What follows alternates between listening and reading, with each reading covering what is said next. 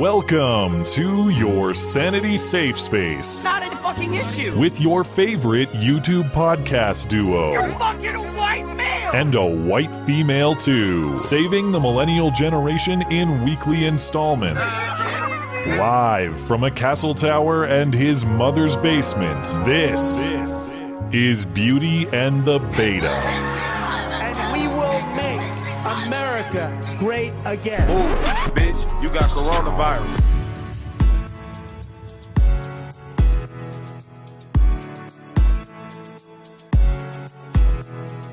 Why doesn't he just act like a president? That's a stupid way to say it. You know, Donald Trump was asked on... Sorry. Go ahead.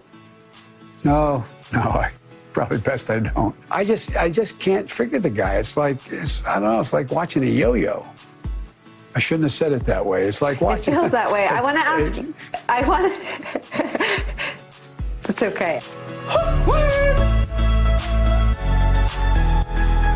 Are you at all concerned, as Trump said, that we cannot let the cure be worse than the problem itself? We have to take care of the cure. That will make the problem worse no matter what. No matter what. We know what has to be done. You are fake news. You don't start making more sense, we're going to have to put you in a home. Very fake news. All right, America, go to the YouTube right now. I agree with that. Skag free whoever he is. Get your blind fascist ass out of here! You are a terrific team on all counts. All right, go. 10, 5, 4, 3. I can't do it. We'll do it live. No. We'll do it live. Fuck it. Do it live. I'll write it and we'll do it live.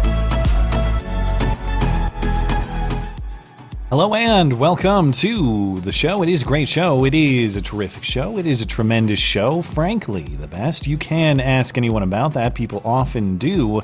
This is Beauty and the Beta. My name is Matt Christensen. I'm flanked on my right, as always, by my wonderful co-host, Blonde. Welcome. Hello. I hope quarantine week 2 treated you well, and everyone in the audience as well. And unfortunately, if breaking news is any indicator, we have plenty more of these weeks to come, at least if we're all going to be following the CDC guidelines or the Trump administration's guidelines. Trump has just extended the coronavirus social distancing guidelines to April 30th. We will discuss that and everything else that happened this week. The state of the virus, the state of the economy, the state of the Coronabucks stimulus bill that finally passed last we were live, or at least last Sunday when we were live. Remember, they were trying to get this thing through the Senate, and it wasn't working out. I didn't expect an entire week of nonsense. And didn't you, though? You know, we had a super chat on Wednesday. Somebody that was like, $2 trillion, and we're each getting $1,200. We're getting boned. We're going to have the breakdown for you. And as it so happens, we're getting boned. And I didn't, unfortunately, I will confess, I didn't have time to read the entire 800-page bill. So there's a lot of shit in there I'm not aware of. We'll go through what we do know, at least. Plenty of youths out there. I like that term. Whenever you're trying to blame the young people in a general way, the youths are at it again, and they're getting edgy with their coronavirus stunts and their coronavirus challenges. We'll see how those are working out. Specifically, I don't know if you caught the interview with the coronavirus challenge creator on Dr. Phil. She had some interesting and true stuff to say. She had some shades I thought you might appreciate, yeah. Dr. Phil Illuminati, I don't know. If there's one thing worse than Joe Biden campaigning in real life, it's Joe Biden campaigning remotely through the internet. You heard some of it in the intro there. The struggles continue, and not just with his media appearances. Old Joe has been Me Too'd this week. A sexual assault allegation from the 90s emerges. All of this is not looking good for Joe Biden, but should we make the same mistake as we did a few weeks ago by declaring Joe dead? Some of the polling suggests we should not, much to my surprise. He's still polling. We've been wrong before. Ruth Bader well. Ginsburg, still alive. Allegedly. Plus, hoax, hate, and surprise cringe to close. And we will take super chats on YouTube, Streamlabs, or DLive in between topics. $10 and up on the Sunday show, of course, because we are no good low-down money grabbers. It will be all this and more in your favorite couple hours of listening material. Remember, you can find everything show-related and support the show over on the website That's mattchristiansenmedia.com. One of the many things we have featured over on the website is special deals from our friendly listener-owned businesses, of course. This week's feature business is our friend Justin Nazaroff at Phoenix Ammo. He doesn't care what the governor of Michigan says. He is an essential business, and he's working overtime to keep up for demand for ammunition in this crazy, crazy time. Everybody's responsible for their own defense, and so we're going to make sure that we can do everything in our power to make sure that they have what they need when they need it. It's Friday afternoon in Novi, and in a moderately spacious warehouse, a handful of men are cranking out ammunition by the minute. We caught up with Justin Nazaroff, owner of Phoenix Ammunition, a local bullet manufacturer working to meet the spike in demand for ammunition. What we really hope is that people kind of have a heart-to-heart moment where they realize that the society we live in is more fragile than they would believe. Justin is also hiring guys in the area who have been laid off elsewhere. So not only is he sticking up for, yeah, good for him, man. And appreciate that on that front, too. Not only is he sticking up for Second Amendment rights, he's doing what he can to keep money flowing to those who need it, too. Justin, of course, and Phoenix Ammunition generally makes a quality product that industry giants like Trigicon and Keltec trust. And he's a good, and he's got a product for whatever your purpose is, whether you're plinking or, don't read that name. You can't do it. Whatever your purpose, you can't, it's banned. Whatever your purpose is, from plinking to critical toilet paper defense, Justin and Phoenix Ammo have you covered. Listeners of this show, of course, get 5% off all Phoenix products off their entire website. Using promo code MCListener, you can find everything you need from Phoenix, plus awesome deals from the rest of our listener-owned businesses, including Charity Swipes, Hero Soap Company, Sonoran Defense Technologies, and more at mattchristiansenmedia.com/deals. Deals for listeners, by listeners. Quick note, just another small show milestone. Happy 200th show. That's kind of come out of nowhere. But I wish I had something special planned, but I don't. 4 years, almost 4 years. Almost. 4 years around Memorial Day. Or maybe mid-May. It's coming a little sooner than that. Nothing special planned, guys, but thank you for sticking with us through, some of you, 200 Sundays in a row with almost zero exception. I think we've skipped like 2 or 3 in that time frame. One for my wedding, and I think we had one for illness. There were a couple Thanksgivings that I took the Sunday off, but that was really it. So 200, that's a hell of a run, and we're going to keep going as long as we can. So thanks for getting us this far, and we'll carry on. A piece of art from our friend Zach, who sent us some promotional artwork before. I guess I joined the Space Force, or I don't know. I don't know exactly what's being depicted here. The Russian Space Force, maybe? I don't know. Maybe I became with a Halo your weak Spartan. Chin in this. Well, you're going to have to email Zach and say that. I appreciate the attention to detail, and of course all the script and promoting the website and promoting the show. Very much appreciated, Zach. Thank you for that. And I will plug another stream I did this week, too, in addition, of course, to your show with Robin Riley, Motherland. Yes, which has been on a brief hiatus because Robin gave birth about 10 days ago. But I talked to her yesterday, and it sounds like she's getting ready to come back, and we're going to do her birth story probably this week. So check it out. So tune in for that. Again, it's Motherland if you want to check out that show. And that's the channel. Right, the channel. Well, the channel and the show. Isn't that the name of the show? We're still branding, but yeah. Oh, okay.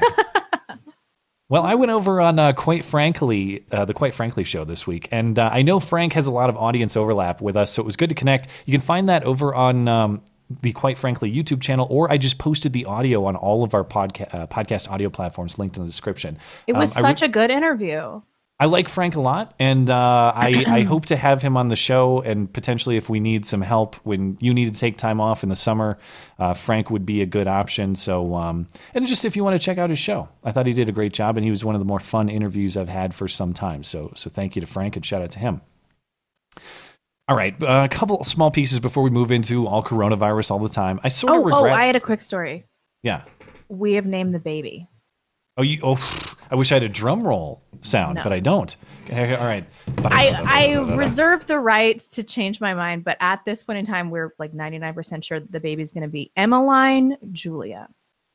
Emmeline. Are you going to shorten it, or are you going to go with full Emmeline? Emmeline. It's like it's an English name that became popular in America in like the 1800s, and it's a character from Anne of Green Gables, which is a beloved childhood miniseries of mine. Although my husband doesn't know that, so we shouldn't tell him that. Well, there you go. You have to type in the chat that Emmeline is the most beautiful name you've ever heard, or Blonde will ban you. That is how this is going to work. Right. Or Ping Jr. Oh, still under consideration then. Yes. No hard decision. All right. Well, cool. That's good for you. I know you've been thinking about this for a long time. Yeah. So glad to hear it. All right. We'll get into the serious coronavirus stuff momentarily. This week, in my neck of the woods, both Yellowstone and Grand Teton National Parks were closed. Why? Yeah, it's insane to me. One, because it doesn't get much more socially distanced than the wilderness. But two, the roads aren't even open to car travel until mid-April, with the exception of one road in Yellowstone that's necessary to connect a small town in the northeast part of the park. So anyway, NBC Montana, the local NBC affiliate here, sent a reporter to the north entrance of Yellowstone National Park to do a story on the closure, and he was spooked by a bison while he was trying to tape the story. Check this out. Montana 3. Oh my god. Shit, son. Oh no, I ain't messing with you. Oh no, I'm not messing with you. Dude, he's right. Did he just crawl into the trunk? He stashed the camera back there. He did get some footage of the area bison there before he took off. Hard to tell because, of course, he's his own camera guy, and he's kind of looking off to the right side, so you can't get a clear view of how close the bison actually was to him. But that clip got insane viral traction on Twitter this week. Hundreds of thousands of likes and retweets and all kinds of insanity. I ain't messing with you, man. It's potentially a sounder there. I don't know. And if you're struggling through your quarantine, you're really having a hard time these days, don't forget those who have endured the struggle to a much worse extent than you have. Of course, I'm talking about Jussie Smollett, who returned to Instagram this week. He posted a video of himself singing a Stevie Wonder song, and he captioned it, Quarantine Day 421. Of course, counting the days since his alleged January 2019 attack. He's been quarantined for more than a year, longer than the rest of us. So just remember those who are really struggling in this time.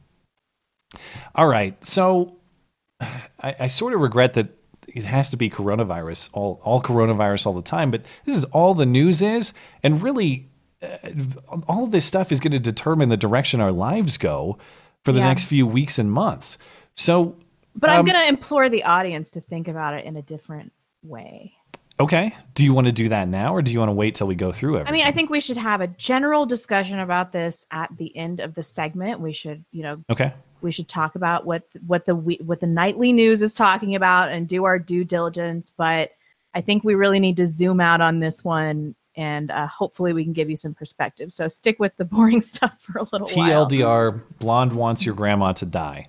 For and sure. your grandpa too. But personally, I have a personal vendetta against your grandma audience member that's listening. Yeah. Yes. If you're thinking, is she talking about me? Yes. Yes. Yeah. She is. All right. As of this afternoon, actually it's updated since the last time I looked. We now have about 142,000 confirmed coronavirus cases across the country. Just under 2,500 deaths. That figure, the death figure, has doubled in the last 3 days. The deaths per day have been increasing. There were 525 on Saturday, 400 on Friday, 268 on Thursday. These, of course, are nationwide numbers, but this problem is extremely localized. Almost half the cases in the country, some 60,000, are in New York State, predominantly New York City. Almost half the deaths in the country, just under 1,000, are in New York State and predominantly New York City. You factor in the cases and the deaths that are in New Jersey, and the state of the virus has quickly become basically New York and then everybody else. This thing is serious in New York City, but we are also still short of the doomsday predictions of resource rationing and death panels and bed shortages and ventilator shortages and all that. There are makeshift hospitals that are being built in New York. Trump just today sent off the UN the USNS Comfort, a naval hospital or a naval hospital ship to New York on Saturday. So that will be arriving shortly if it hasn't already. Now, as far as the ventilators, there's kind of some conflicting information out there. There's kind of been this back and forth fight between Cuomo and Trump about the supply needs. So far as I understand, the shortages have not, in fact, been fully realized. That doesn't mean that the resource needs won't be realized. It's just that the needs have not accelerated at the speed predicted. I do see stories out there about ventilator sharing a single ventilator between multiple patients at certain New York hospitals. Like that one doctor that turned one ventilator into 9 ventilators. Did you see that? I hadn't seen that one. He split it 9 ways. I have no idea how he did it, but apparently it was done successfully. Well, and a lot of this stuff is done. This is a new technology, this ventilator splitting that Cuomo just approved, or the state of New York just approved. A lot of this stuff is done in anticipation of future needs too. I'm not saying there aren't isolated cases where maybe a ventilator is short, where there something like that. But the point is, we don't have, as far as I've seen, and as far as Dr. Birx is saying, systemic shortage. I want to be clear about the issue here. So, and I just mentioned as well, Trump has now extended the guidelines for social distancing and against gatherings and all of that until April 30th. So hunker down for at least a month more of this stuff. Odds are states will follow suit and try to enforce some of these guidelines or say that they're mandatory. This, of course, these are the same guidelines that have been in place since March 15th. And at the time, it was 15 days to slow the spread. Well, this week, the 15 days are up. Trump predicts that the peak of the death rate will hit in 2 weeks. He now says by June 1st, we will be on our way to recovery. So spend those Coronabucks very wisely when you eventually get them. It's going to be a little bit till we get them. Anyway, of course, it doesn't matter as much what I'm saying or what we're saying. What matters is what people like Dr. Birx and Dr. Fauci are saying. And they've had a few notable things to say in the last 72 hours or so. So Dr. Birx, remember, she has an official title with the president's coronavirus task force. But she, on Thursday, cautioned against sensationalizing the worst case models and sensationalizing care needs, saying worst case models are providing inaccurate warnings, are proving inaccurate, rather, and warnings of resource shortages are speculative, not yet actual. This was Dr. Birx on Thursday. I'm sure many of you saw the recent report out of the UK about them adjusting completely their needs. You remember that was the report that said there would be 500,000 deaths in the UK and 2.2 million deaths in the United States. They've adjusted that number in the UK to 20,000. The predictions of the models don't match the reality on the ground in either China, South Korea, or Italy. Models are models. There's enough data now of the real experience with the coronavirus on the ground to really make these predictions much more sound. So when people start talking about 20% of a population getting infected, it's very scary. But we don't have data that matches that based on the experience. And then finally, the situation about ventilators.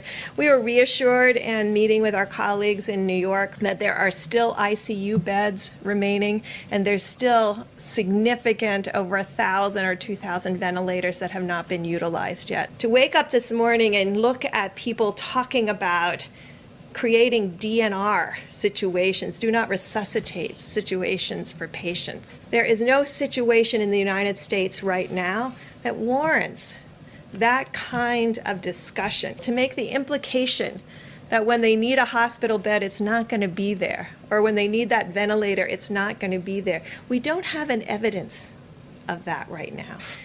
That was very reassuring. I think Daily Mail is the worst at sensational headlines. I have an abusive relationship with them. I read them all the time. Sure.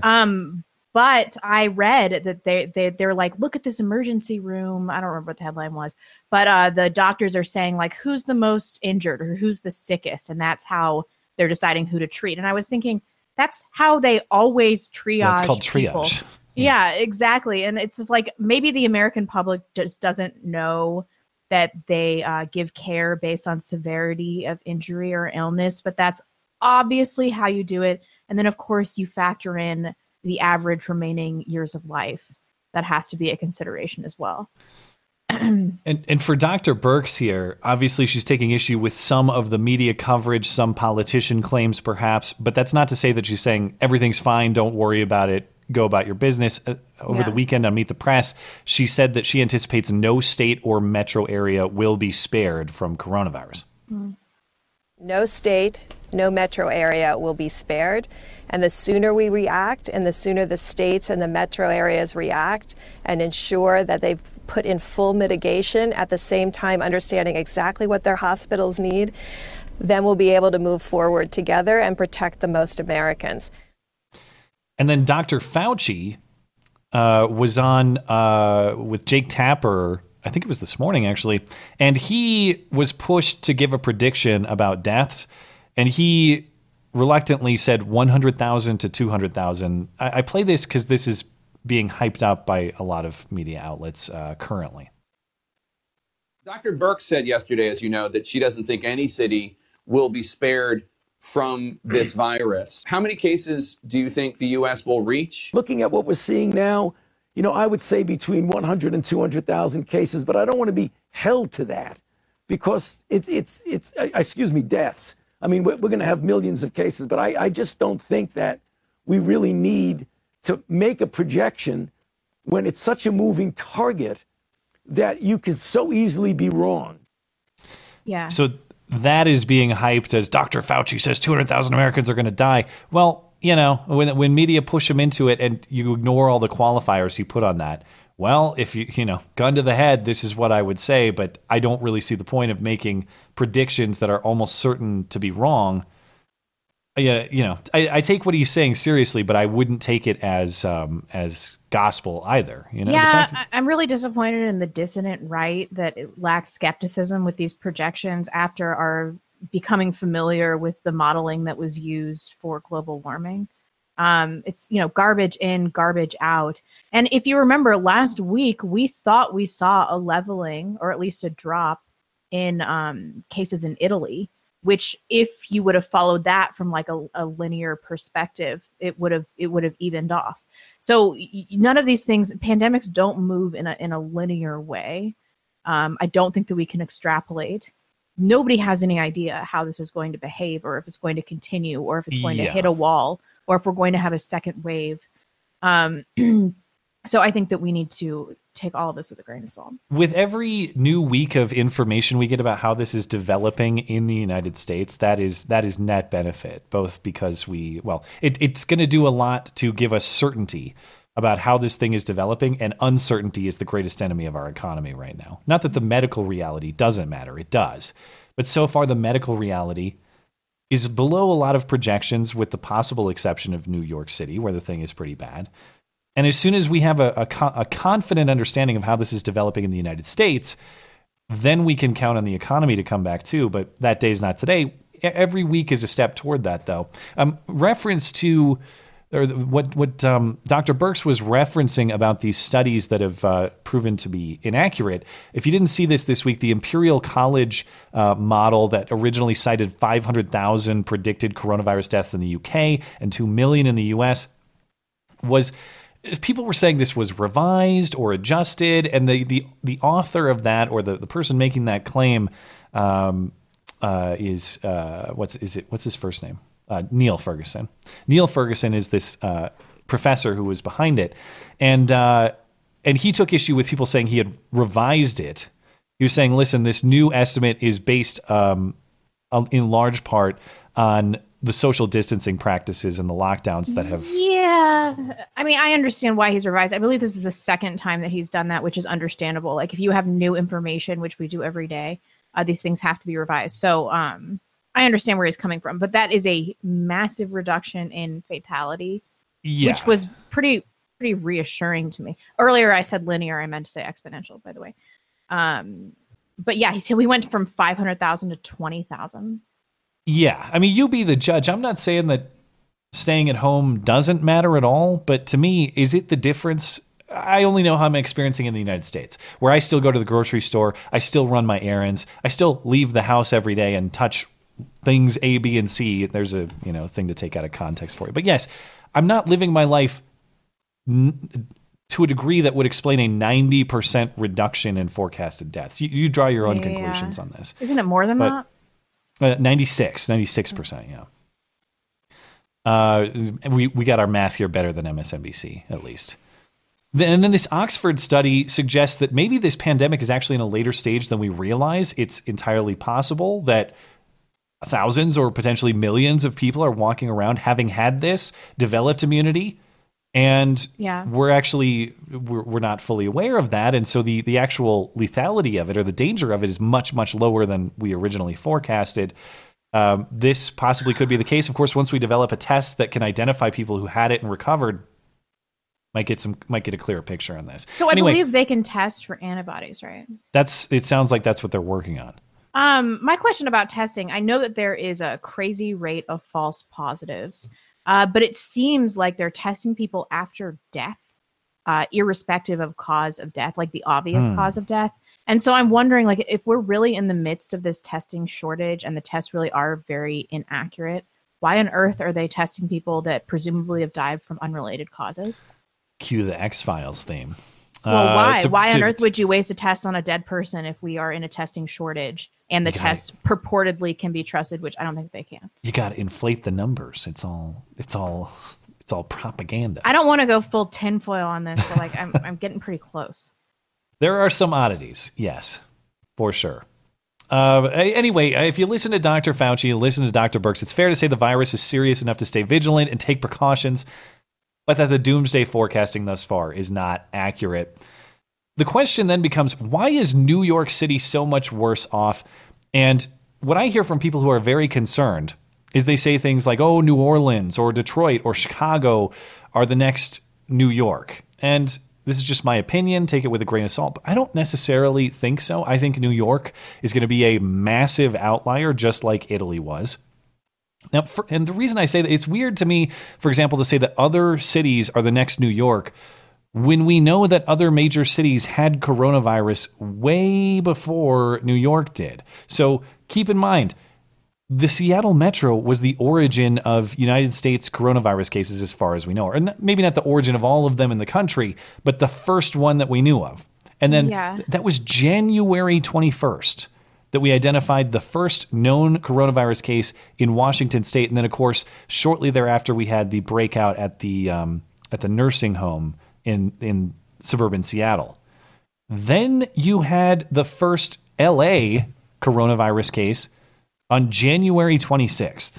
Mm-hmm. That was when you had this press release from LA County Public Health. Our first coronavirus case, January 26th. And then all the way on March 1st, a woman in her 30s who traveled to Iran contacted the virus and is now isolated at home. First known case of coronavirus in New York State. So for me, it's very odd that if other cities are going to be the next New York, well, why are other major urban centers that have had this for 5 weeks longer than New York doing significantly better than New York City is? And it's simply a question of population density. It is Well, there are other factors. There's no other city that has a public transit system as widely utilized. Yeah, there's that by the too. General public. There's that. Tucker thinks it was this initial order by Public Health and Safety telling people that they should continue their lives, and this was in February, that they should go continue using public transit, things like that. I don't know about that. Maybe that's a factor that they kind of didn't do social distancing, which is a euphemism I'm becoming very uncomfortable with. It's really Orwellian. I mean, I don't have the per capita numbers in front of me, but it's not even per capita that explains those differences either. It's massive. Like the state of California has 6,000 known cases of coronavirus, a tenth of New York State, and that most of that's in New York City. They have 131 deaths. You know, again, roughly like 10%, a little less, or a little more, rather, something like 15% maybe. They're also of more New York's cases of an international hub. There's probably, I mean, they have 3 major airports within the tri-state region. Yeah. I mean, I was looking up the population density of New York. This kind of blew my mind. The densest areas of New York City are 3 times, almost 3 times, the population density of the densest areas of Los Angeles. Yeah, Los Angeles is really sprawling. all big cities are not created the same, obviously. Anyway, I really caution against the idea that, all the other big cities are going to follow. Like, New York is in a worst case scenario because of unique New York characteristics. We'll see how this plays out. But interestingly, have you seen these interstate border battles? Oh yeah. The people that didn't give a shit about national boundaries now care about state boundaries. I'm like, what is happening? Well, I will be very curious to see how a lot of the legal questions that are arising out of coronavirus get resolved. Of course, I think you have a lot of questions about constitutionality and restricting people's movement and restricting their association and all of those things. But as you mentioned, what about enforcing borders within the country? So Trump floated the idea of enforcing a quarantine on the New York City area, the tri-state area, but he backed off on Saturday for instead a CDC travel advisory discouraging people in New York, New Jersey, and Connecticut, saying they should refrain from non-essential domestic travel for the next 2 weeks. We won't get that question answered for now unless Trump changes his mind, but does the president actually have the power to do that? We'll have to... No, I don't think so. We'll have to consider that question later. But prior to that advisory, of course, New Yorkers and others from the area were fleeing New York City in large numbers, leaving area states with a new problem to tackle. Rhode Island was enacting specific restrictions on New Yorkers, stopping New York licensed vehicles to force them into self-quarantine for 2 weeks. New York Governor Andrew Cuomo threatened to sue them. So now Rhode Island Governor Gina Raimondo, I don't know how to say her name, but something like that. She said, fine, we're not going to single out New Yorkers anymore. She says, we're just going to do this to everyone who comes in from other states. So in Rhode Island, all incoming traffic from another state will be directed to rest stops where members of the National Guard will check them. Those who say they're passing through will be allowed on their way. Those who say they intend to stay in Rhode Island will be told about the 14-day quarantine requirement and be required to give contact information to be passed on to the state's health department. Rhode Island officials have promised door-to-door checks on those individuals. This is another legal question to resolve. Is this within a state's police power? Can a state restrict access to U.S. citizens in this way? I don't think so, but I am sympathetic to their perspective. They're like, well, you assumed the cost of living in a high density area. And we have made the choice to live in a low density area for a variety of reasons. So don't bring your big city problems over here. So like, I understand why they're doing it. Yeah, totally. But I can't imagine this is enforceable. Well, maybe Laurel can give us a tip or something. A great legal mind can give us a tip. As far as I know, states do not have the authority to set up their own border checkpoints like that. At least I've never heard of. Well, no, I shouldn't say that. They do it with agriculture and stuff, right? They do it for like invasive seeds of invasive species and stuff.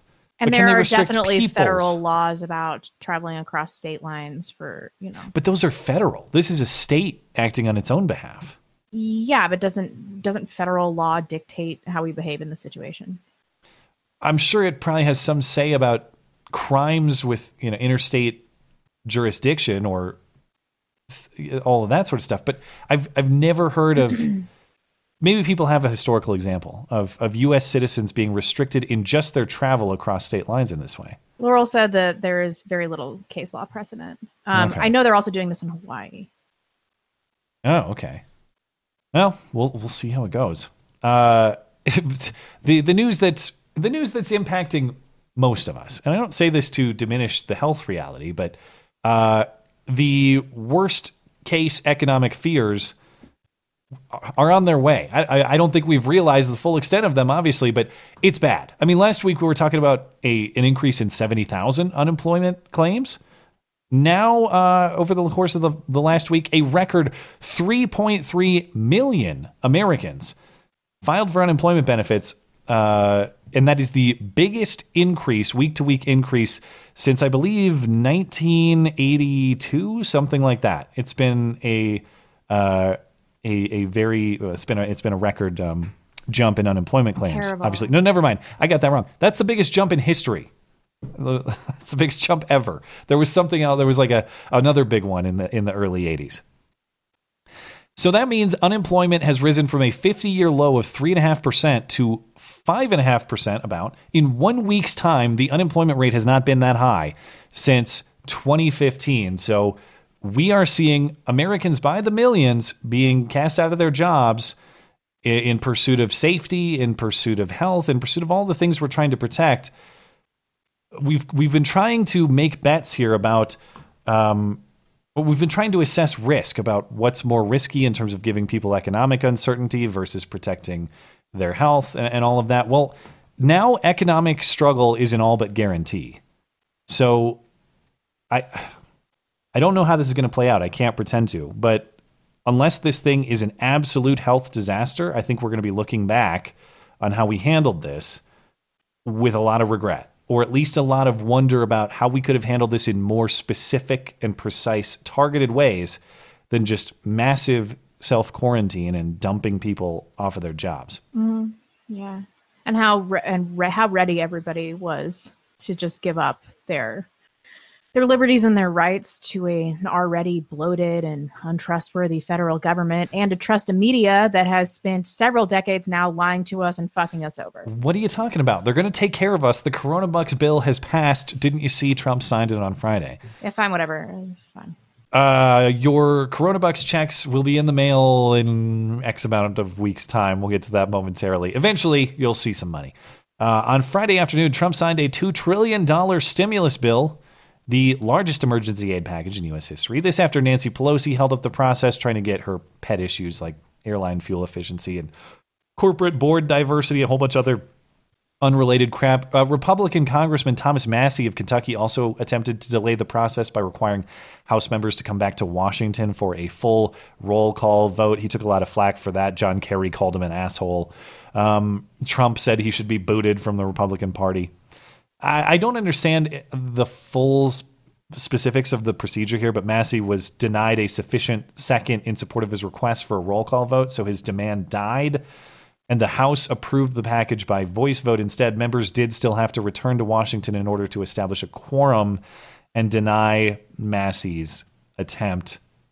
You know, I know there was a lot of hate for Massie, but God forbid someone consider constitutional implications. God forbid someone take a minute to demand either a simple bill, or at least maybe we should read through the 800 pages here. I've never seen somebody so vilified. I get it. People are hurting, man. And I understand the practical reality here. I hate the fact that we can't, even in times of emergency, we can't come together to get just a simple concept put forth without all the political bullshit. No, I mean, did you really see that there was a bunch of money to NPR? There was money to, I think there was money to Planned Parenthood. I might be wrong about that. I don't know about that one. At least I haven't seen it. $70 million for some Center for the Arts and Humanities or something like it's. There was the JFK Performing Center. Yeah, it's like $25 million for them. But all their performers were going to be out of work. Anyway, so what's in this thing? It's a $2 trillion monstrosity. $560 billion for individuals. $300 billion of that is these one-time Coronabucks checks. And for $1,200, assuming you qualify, and not everybody qualifies. My understanding is if you there's a $75,000 threshold. If you were under $75,000 2 years, taxable or tax year 2018. Or your latest tax filing. I'm not even clear on that. But if you made under $75,000 the last couple of years, you're in the clear. If you made $75,000 to $100,000, it tapers off. And then if you made over $100,000, nothing for you, which is insane to me. Because just because you made $100,000 last year or 2 years ago, how do I know you're in great financial shape? How do I know you didn't have a whole bunch of kids? How do I know you didn't put your money into a business that is now struggling? Yeah. That's just bullshit as far as I'm concerned, but whatever. Wait, you have to make under 75 both years. I forget what the date they're measuring is. If you filed for the 2019 tax year already, they might measure it on that. But if you haven't filed, I think they go back to 2018. I'm not exactly sure, so don't quote me on it. That sucks. It's the first year I filed jointly. Oh, well, we'll see if you get a check. Who knows? They're still a ways off. $500 billion for large corporations, $58 billion of that going specifically to airlines, $377 billion in loans and grants for small businesses, $340 billion for state and local governments. And as I mentioned, this is 800 pages of God knows what else that nobody even has the time to read. Just to give you some perspective on the spending here, in recent years, the entire federal budget has been about $4 trillion. We spent half of that this week. We have a national debt currently of $23.6 trillion. That is for the history of this country, obviously. We're adding almost 10% of that just this week. So where is this money coming from? Good question. Either we sell the debt to someone. Who the hell's going to buy our debt? One, everyone else is in the same struggle that we're in. And two, are we even good to pay for it? I wouldn't. Who the hell's going to buy the federal government's debt at this point? And if China. you can't do that, you saw all the memes this week of the printer going burr or whatever. You just print it, you know. You just so print apparently it's $150 if you file jointly. The live chat is telling me now. Oh, so that's for a single person. Yeah. Which is more 100K is for individual, or 75K is for individual. Yeah. And then tailing off after that. So yeah, if we just if the Fed just makes it happen, obviously that means that inflation screws you over. So the cost of things you buy every day is going to go up. The value of your savings going to go down. Any dollar in your pocket will be devalued by this sort of thing. So do you really win in the end? And when are you even going to get the check? Well, Steve Mnuchin was speaking with a reporter today, Treasury Secretary Steve Mnuchin, and he says within 3 weeks. So that means like 3 weeks at the earliest. Yeah. I would interpret that. And that's if the government has your direct deposit information, potentially longer if not. So for those of you who, I don't know who you are in this audience, but maybe there's some of you who think that this is wise or sustainable. Let's recap what's going on here. People's incomes have been severed for weeks now. You won't see this money for potentially 3 more. And it's $1,200 for an individual. Let's assume you're a single guy, whatever. If you were a full-time worker, odds are pretty good that you made more than $1,200 in 5 weeks of labor before. That's a pretty safe bet.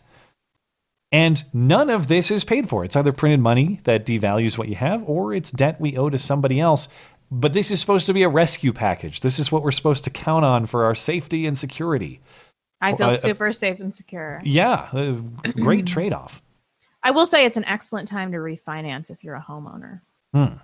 We were able to get our interest rate from 4.5% to 2.75%. Our mortgage went down $600 a month. Wow. Well, silver linings if they're available, but of course, if you're a young single guy or a young single lady who, you have a decent job, you're making ends meet, and the rug just gets pulled out from under you. You're kind of in the early stages of your life, and you're not necessarily financially set. You're really getting screwed. You're getting absolutely screwed. And God, I don't. That's the thing is I don't know what you can't keep band-aiding this. The only way to fix this is to get people to resume productivity.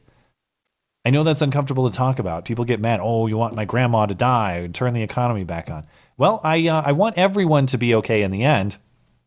And I think there are ways that we could pursue both goals without screwing over massive amounts of this country. Oh, you know what I forgot? I forgot one section of the debate of this bill, too. That was the hysterics in Congress. Yeah. So remember Haley Stevens, who we last saw yelling at her constituents about guns? Our friend Justin from Phoenix Ammo was there, actually. Well, when they were debating this bill in the House, she used her time to screech about how people shouldn't be afraid I can't even tell what she's talking about. I request 30 more seconds because I rise before you adorning these. The gentleman from Maryland is recognized. Not for personal attention, but to encourage you to take this Stevens. I'm going to give you more time. Right now, to the families. The gentlelady will suspend. The gentleman from Maryland is recognized. The gentlelady is out of order. I yield the gentlelady 30 additional seconds. The gentlewoman is recognized for an additional 30 seconds. Female privilege. Their servitude, sharing in the profession with those who have not come before you. Similar times of trying medical need, wars and flus pass. You will see darkness. You will be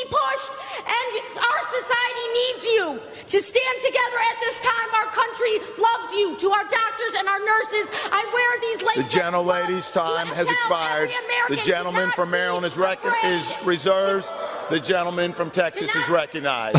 The gentleman from Texas is now recognized. The gentlelady from Michigan is out of order. What am I going to say? What am I going to say? If you're in Metro Detroit, you're worried about that becoming the next New York. Don't worry, you're in Haley Stevens' loving hands. What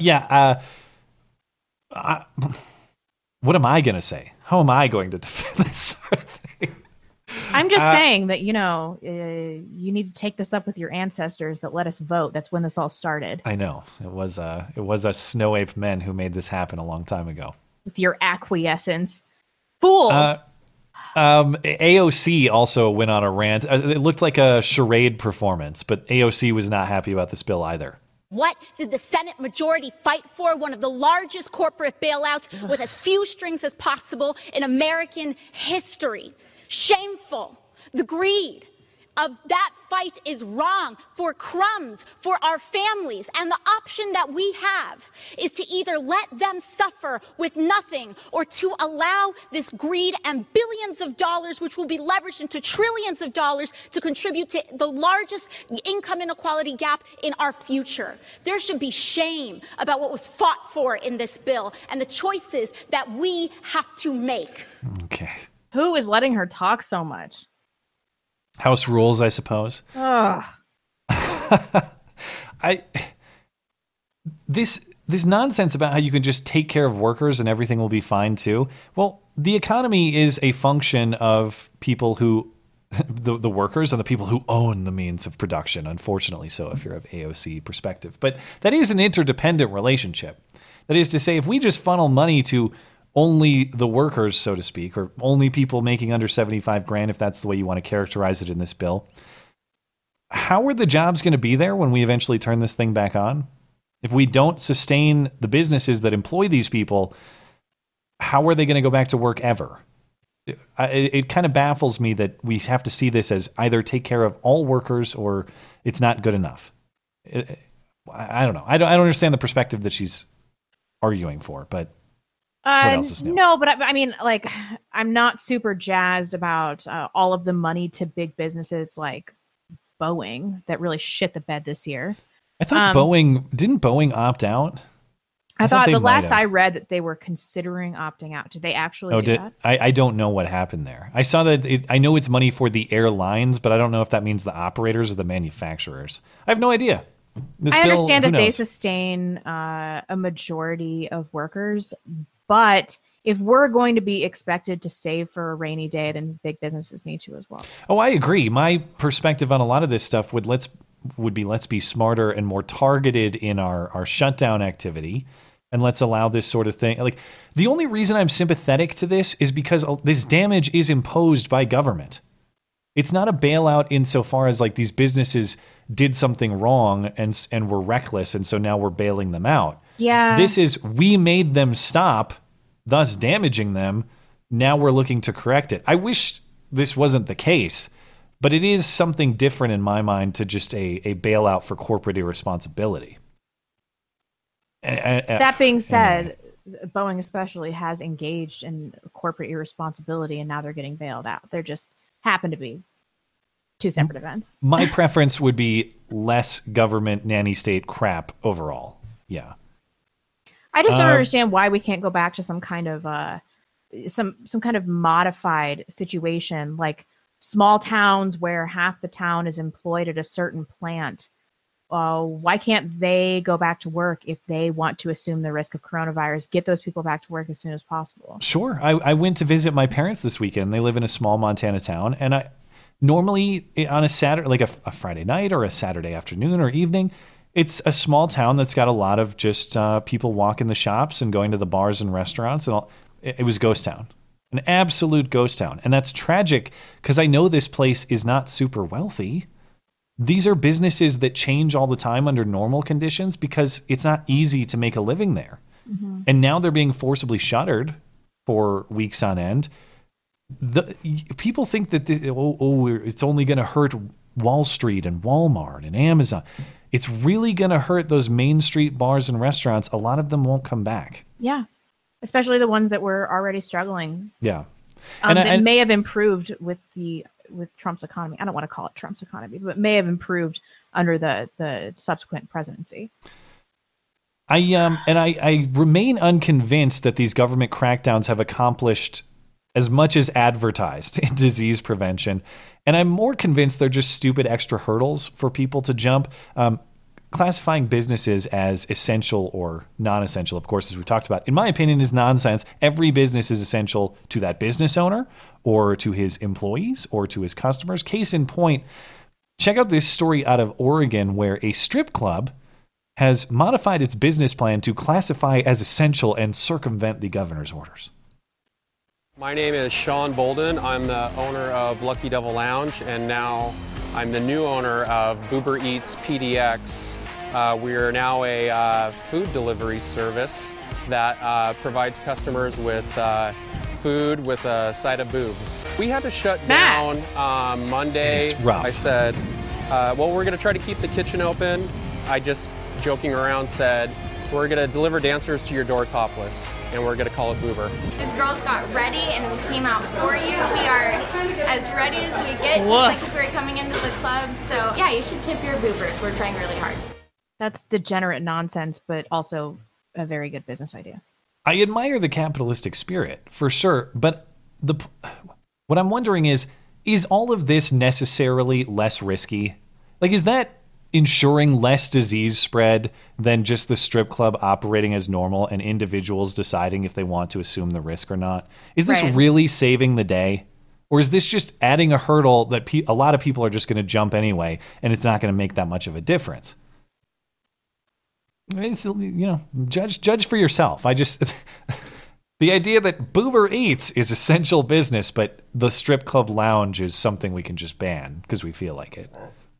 Okay. No, I mean, okay, I want to talk about something that was said in the live chat by Mr. Obvious. Do you value money or life? And I'm hearing this argument all the time from people. I think it's an emotional argument. When you have a huge economic downturn, there is always a loss of quality of life and often a loss of life, especially as people lose health insurance. Healthcare, it is a finite resource, which we're like discovering now, and everybody's so super surprised. I don't understand how we can act like those things are mutually exclusive in this situation. If we do things that are going to harm the economy long term, we are obviously going to experience a reduction in our quality of life, and there will be associated fatalities, clearly. Massive hardship. Yeah. You only care about money. I care about everyone's quality of life. Like all of those business owners and patrons and employees in that small town that I just referenced driving through, all of them are going to be severely negatively impacted. Why? Because we have 160 coronavirus cases in the state of Montana, and our governor doesn't have the balls to say it's not an emergency here. We'll take precautions, but we're going to carry on. To pretend that we can do what we're doing without negatively impacting life is insane. That's just nonsense. I'm sorry, that's nonsense. And there will come a time where, irrespective of the spread of the virus, that we will have to end the quarantine. Yeah. We're going to have to end this at some point. So we need to do a serious cost benefit analysis and see what we're doing economically, what the long-term implications are going to be. If we're going to throw ourselves into another recession or, God forbid, a depression, which always results in loss of life. And it assumes that the massive crackdowns we've done necessarily mean that the virus spread was mitigated, which, if New York City is any indicator, is not necessarily the case. Mm-hmm. You have New York City doing similar shelter-in-place orders to Washington State, California. You have massive spread that has happened regardless. Yeah. The question becomes, is it possible to even reduce this thing or eliminate it in the way that you're describing? Probably not. Right. I mean, I'm not saying be reckless, but there's a certain reality. There's a certain biological reality to how this thing's going to spread. Plus, we don't have a lot of concrete information about this. There's this element of like doctor and expert worship in this country, but I'm hearing so many different things from experts. I feel like I can't trust their opinion. I already know I can't trust any federal government in the world. And so or the media. And so it's like, I'm going to have to make my own decisions and do my own risk analysis at some point. And I think Exactly. that all of us are going to have to come to that point. Exactly. And when you ask, do you value life? I value your life and all the natural rights that come along with it. That includes your own voluntary association. That includes your own right to your labor and to benefit from it. Yeah. That includes everything that goes along with being a free human being. And I can't remember a time in my life that has been more restrictive in this country on what it means to be a free human being. Yeah. Do I value, put it this way, do I value your life in a padded cell? Do I value your life so much that I'd put it in a padded cell? No, because that denies the freedom that makes you human. That's a consideration too. The argument would be like, this is a temporary measure to limit the long-term loss of life. However, we don't know how long we're going to be quarantined. We don't know. And by the time we are no longer quarantined, it's possible we've already tanked all of our local economies and maybe the national economy, which is built on local businesses. So, so at what cost? I mean, at what cost are we really doing this? I can make the same argument, and people don't like this because it's not the same as infectious disease, but we have something like 36,000 traffic deaths in this country every year. And I'm not saying we're going to reach more or less than that in coronavirus. I don't know. But if we had a similar reaction where we just banned all interstate car travel, or we just banned people from having the freedom to move their products, to create their products, move their products, and sell them because of the horror that is car crashes, would that be the humane thing to do? Do you value money over life because you haven't banned all car travel? Or is there just risk calculation and trade-offs to every aspect of human life and human behavior? Yeah, I mean, and it's starting to feel like it's going to become psychological warfare. I implore everybody listening to visit Computing Forever's series of like his last 7 videos, if you can, honestly, because he's gone through this amazing progression from being like, everybody needs to be quarantined, to introducing some skepticism. And now I think he's just been so reasonable and measured. And his last few videos, especially the ones with John Waters and Rockin' Mystery, have been excellent. There's one with Rockin' Mystery called Are We Overreacting? And I really hope that everybody watches this video. It's excellent. Go to his channel, Computing Forever. And it really made me think about this differently, because I'm now seeing, I don't necessarily believe that this is an inorganic crisis, but I'm seeing people seize, I'm seeing all sorts of federal government seize on this opportunity to stop all of these uprisings relating to globalism. I mean, can you imagine how happy Macron is about this?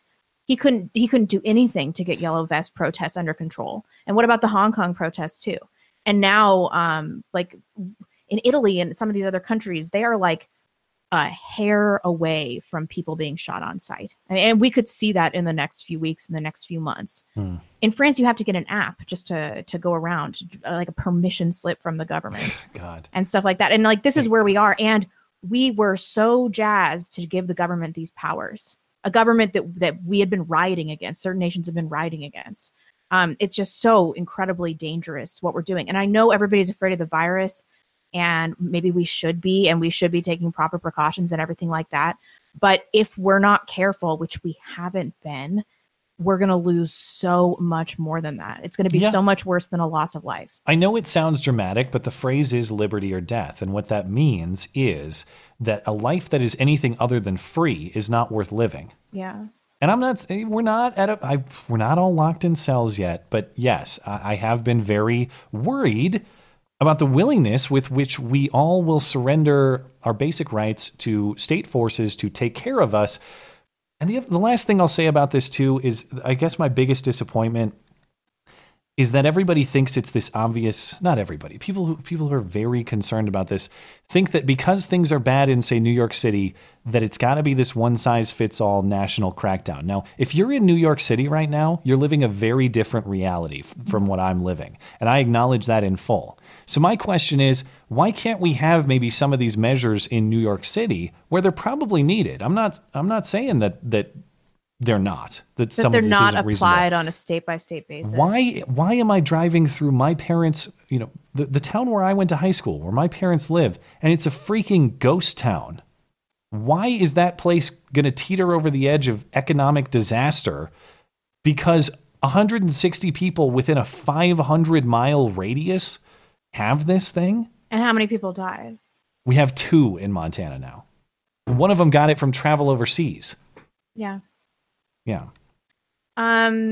Yeah, I mean, I think that you're definitely right. And we have chosen not to live in places like New York so that we can make decisions based on our locality. And then we're being stripped of that right now. I want to be clear about who I blame. That's my gutless state leadership's fault. That's not some national force. That's because my gutless state leadership thinks, oh, well, Washington and California and New York did it, so we have to do it to show that we care. Yeah, well, thanks. I'm glad you care, but everyone's going out of business. Appreciate it. I did want to talk about some white pill stuff. I've taken some notes on my phone. Okay. We discussed having like a little white pill segment because everything's kind of gotten so dark. So I made a list of Flugaloo silver linings. It's Boogaflu. I like Flugaloo better. All right, That's fine. cute. Okay, I put distrust of other cultures. It's great. Community trust naturally causes balkanization, paired with breaking away from local and federal government as society breaks down. I think that we're going to see, I mean, I don't know about you or what your community is like, but I'm seeing people I've never seen people be so nice and supportive to one another in any community I've ever lived in. Well, my fiance works at a grocery store and there have been some real dicks. Yeah. But I haven't had any personal negative experience. Yeah. Yeah. Hopefully a return of manufacturing. Yeah, that'd be great. That'd be great. People are also beginning to recognize that celebrity culture is stupid. I saw this like Cardi B segment where she's like, I'm eating cereal. I should be eating sushi. And I was just thinking, how did we let this woman get so rich and famous? Like as a society, how do we do this? And I think that everybody's seeing all this social media from these celebrities, like they're quarantined from their multi-million-dollar mansions and they're like, I can't eat sushi. And like in the meantime, like the plant in your small town is shut down. You can't get fucking food stamps. And like you've got 6 kids and everybody's like, how is this a thing? Similarly, we're seeing that like the oligarchy is controls way more than we anticipated, and that they're totally corrupt because they're disproportionately getting tested asymptomatically because they're paying out of pocket for it. It's really pissing people off. I also see that it is interesting. You see all these celebrity cases and you wonder how were those confirmed so quickly and easily. Yeah. I also see the potential for college collapse. As in it's just like too risky to go to them in addition to the ideological BS. They've lost so much money because they had to disperse early this year, and people are having to move to online programs and everything like that. And pretty soon people are going to realize the utility in that and be like, did I ever really need to be in college in the first place? Yeah. Self-reliance, prepping. We have to protect ourselves and our neighbors, especially after certain cities are dealing with prisoner releases. Homeschooling and family time. I wrote boomer doomer, but don't go too hard on that blonde. I actually wrote that note in my. Well, we'll get to the boomers with Dr. Phil in the next segment here. Yeah, really. That's pretty much it. God-given rights versus government-given rights will be clarified. Yeah, and I obviously hope that we come out of this as well as possible, and I want everybody out there who's struggling to get out of this as easily as possible. I'm not interested in proving a point. I'm interested in the wellness of our country and individuals who are suffering. I really hope we don't look back at this bargain and think, well, that's what we get for surrendering everything we have to the government so easily.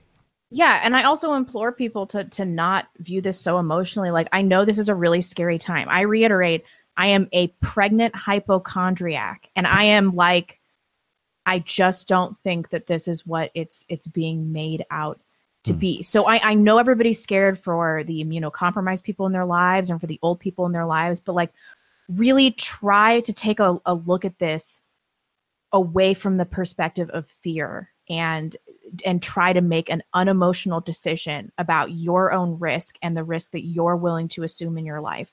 And don't be irresponsible. I mean, I know we've talked a lot about, we have a nuanced approach here about quarantine and everything like that. I'm not telling you to like go lick stuff, which we'll talk about at some point. In a moment. Yeah, and I agree. Obviously, if I'm trying to remove burden and responsibility from the state, my preferred solution would be a more targeted return to work where those who are vulnerable stay at home, stay quarantined. But that also does create a responsibility for people like me who maybe would have to see to it that my parents are taken care of in such a situation. Or maybe my immunocompromised sibling or family member, whoever.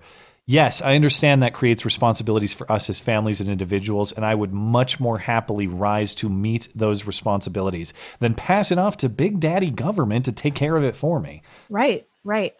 Or trust the media. It's just like, I just can't believe the dissident right and how everybody is so eager to give power to the government and to trust the media because they're scared of a virus with a very low mortality rate. Well, we got to keep it moving. We're running out of time. But we do have coronavirus. We probably should take a break, I would think. But after that, we'll get to the coronavirus challenge stuff. A little more. If you enjoy some good lighthearted toilet seat licking and poetic justice, I guess we'll get to that in a moment. We'll start with DLive tonight. Over on DLive, let's see. Darth Jones, philosopher, thanks for supporting the show. How'd that get in my butt? The cure is more damaging than the disease, which we've been talking about. Crypto Crook says, my favorite YouTube podcast duo, take my shekels along with the great appreciation for the Sanity Safe Space. Thank you. And he also says, 10th time supporting, more to come. Thank you as well. Black Phillip says, $1,200 is not enough to cover my back alley trans surgery. It might get canceled. It sounds elective. Yeah. Aleppo moment with a Gary Johnson avatar. Nice. Balsamic vinaigrette is my favorite dressing. Also, COVID isn't the only 19 we need to get rid of. Very wise. I'm with you there. As demonstrated. Mr. Spry Guy says, climate change failed. Time to try. Pandemic panic. And Darth Jones says, for the prepping fun. Well, thank you guys. Appreciate you hanging out over on DLive. We have C2K. As there's been no school for over a week, I've let my little one stay up to watch her idol Blonde. Ooh. So this should be interesting. Matt, I know you don't approve, but at least she learns reality from decent people this way. I have to disavow children viewing the show, yeah. I'm sorry for any level of casual racism I have instilled in her.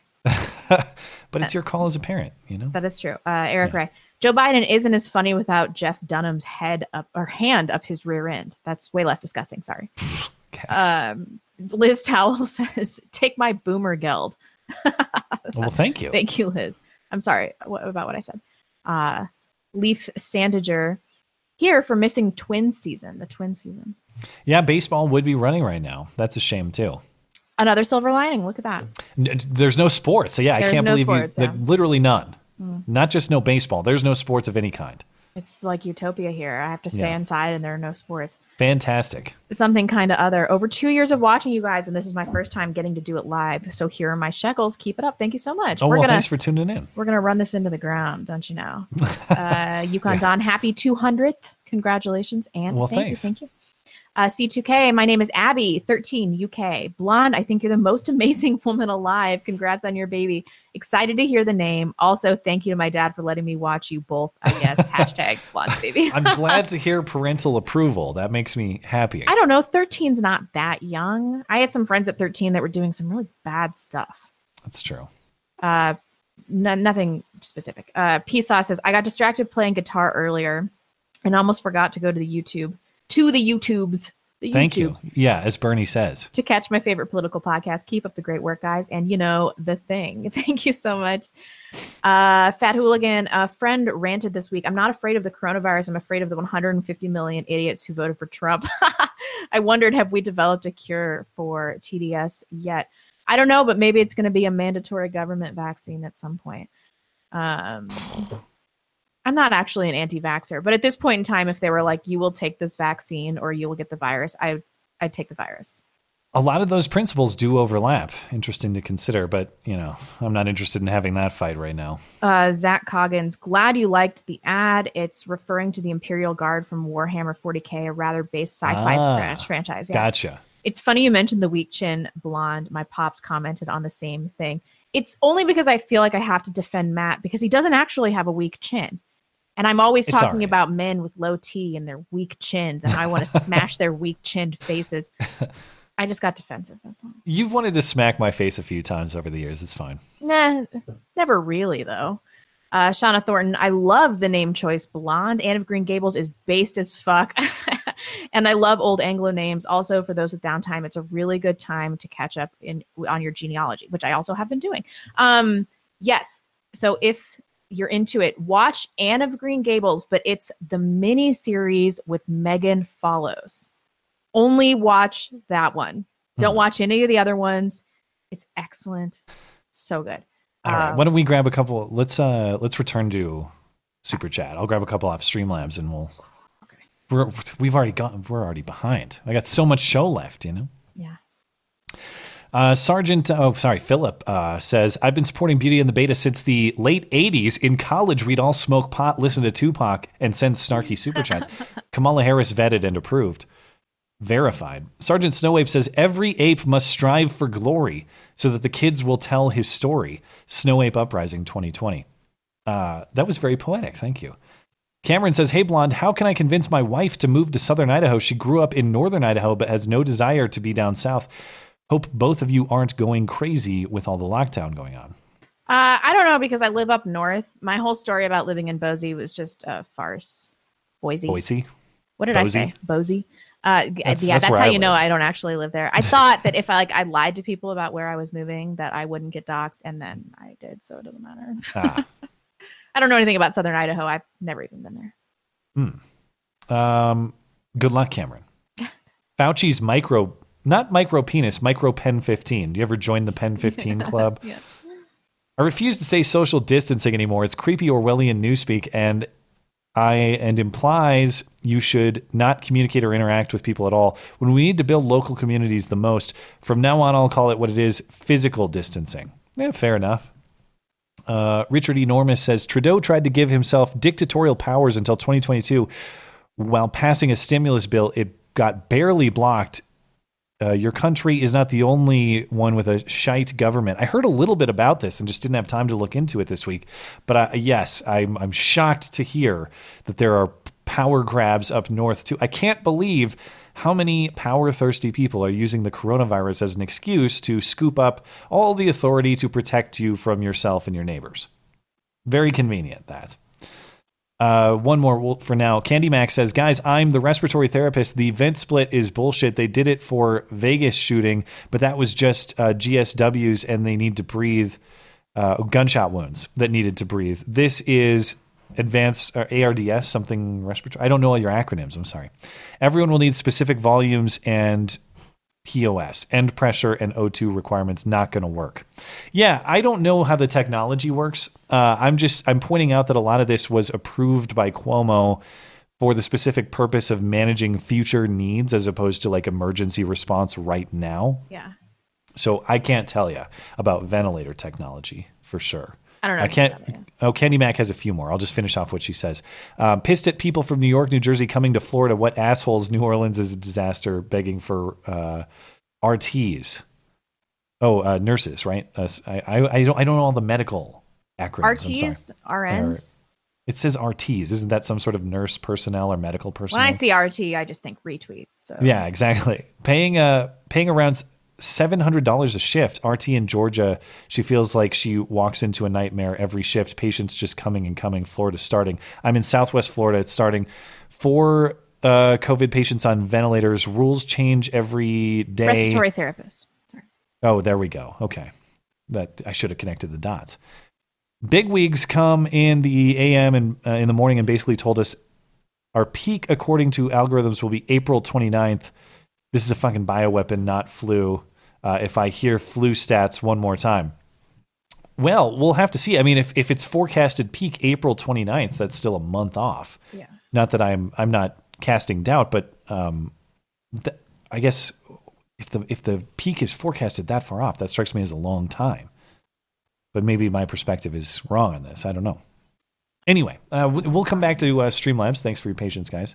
And I want to move into the coronavirus challenge stories, or just the various coronavirus stunts that are happening. We'll lighten things up with the Darwin Awards, I guess.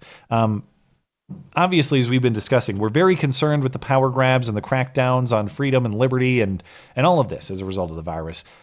I don't want the American way of life to die as a casualty in this in this story. That said, some of these people I think are taking their freedoms to potentially a foolish extent or even a criminal extent. Some of these people. There were several viral coronavirus stunts this week. Probably most famously was this deodorant licking guy.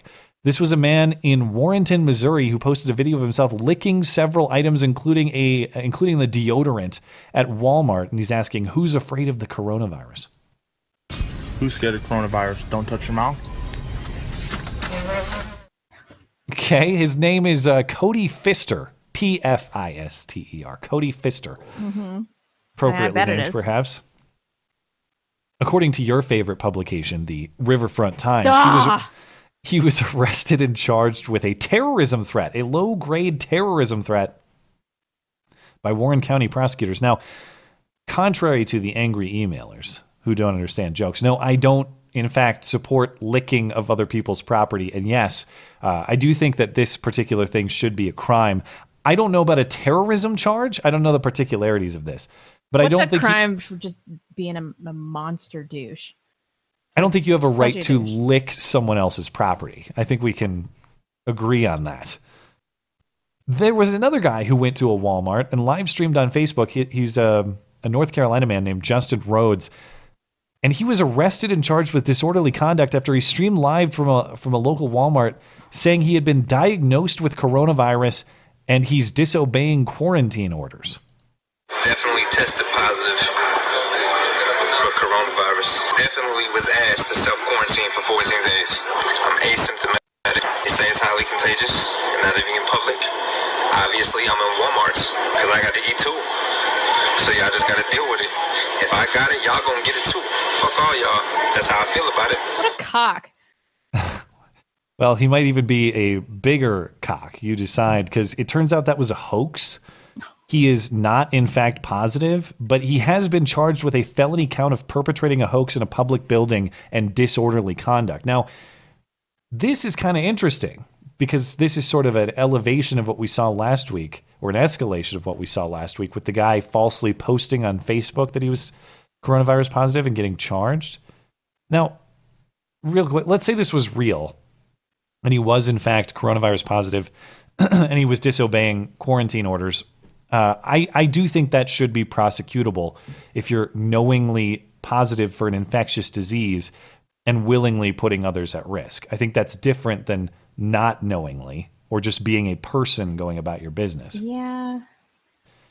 Now, but as a hoax, let's consider this as it is, as a hoax. As I said last week, we discussed this case where somebody just posted on Facebook, "I have coronavirus, lol," or whatever. It was just text. That's right. It was just, they didn't go anywhere. We defended that guy because it wasn't a real public. And then we said that if he would have gone into public, we would feel differently. So I'm with you there. But we all need to acknowledge what the real crime here is, which is the neck tattoo. Death by firing squad because of the neck tattoo. Okay, fair enough. Yeah. So what would be the difference here for me? Yeah, as you mentioned, if you just post on Facebook, "I have coronavirus, lol," and it's false, that's not an imminent threat to me. This is a guy saying, I mean, it'd be the same thing if he's, or maybe not the same thing, but similar, like walking around Walmart with a gun and saying, "I think I might shoot some people," or something like that. Even if you never actually have the intent to do it, what you are doing is creating a situation of imminent risk for people in a public place who are within your immediate physical presence. Right, right. So for me, this is much different than just making a false claim that has no imminent component to it. He should be treated like that guy that came, that was walking around the Walmart with an AR and all of the gear immediately after the Walmart shooting. Someone should have held him up. Somebody should have taken him down, basically. That guy was charged with terrorism. With that, yeah. He got a terrorism charge. This guy's not getting a terrorism charge. No, we disagreed with the terrorism charge, though. Yeah. At the time. And everybody was like, "Ooh, it was just a 2A audit. Don't you care about the Second Amendment rights, blah, blah." I mean, it's like, we don't want to create a society where we're breaking down social cohesion. And that's what this kind of shit does. In terms of punishment, like, is this terrorism? No. But this guy's a real douche. Can't we do something about that? The distinction I would draw between these cases, too, is this guy is creating well, I guess what I would say is I don't agree that carrying a gun is an imminent public threat in the same way he's describing that I have an infectious disease and I'm just going around spreading it. It was the context because it was immediately following a mass shooting at a Walmart. But in his defense, he never raised the weapon. He was walking around with a huge gun in body armor it's dumb. in a Walmart. I think it's idiotic, but I want to be careful about what I would want to criminalize. That's all. Yeah, I don't think he should have gotten a terrorism charge, but like, shouldn't there be some criminal implications for making people freak the fuck out like this? I don't know that you can control the degree to which people freak the fuck out or not. All I can say is, all I think you can control is credible threats or imminent threats. And I'm not convinced that simply having a firearm is an imminent threat. If you were in that Walmart like 2 or 3 days after a mass shooting had happened, I would in Walmart, get away from him. I would get away. I would dive under something. People were freaking out. Somebody pulled a fire alarm. People were screaming and running away. People clearly thought that. But I guess what I'm saying is that reasoning could be the same reasoning you use to ban open carry. Period.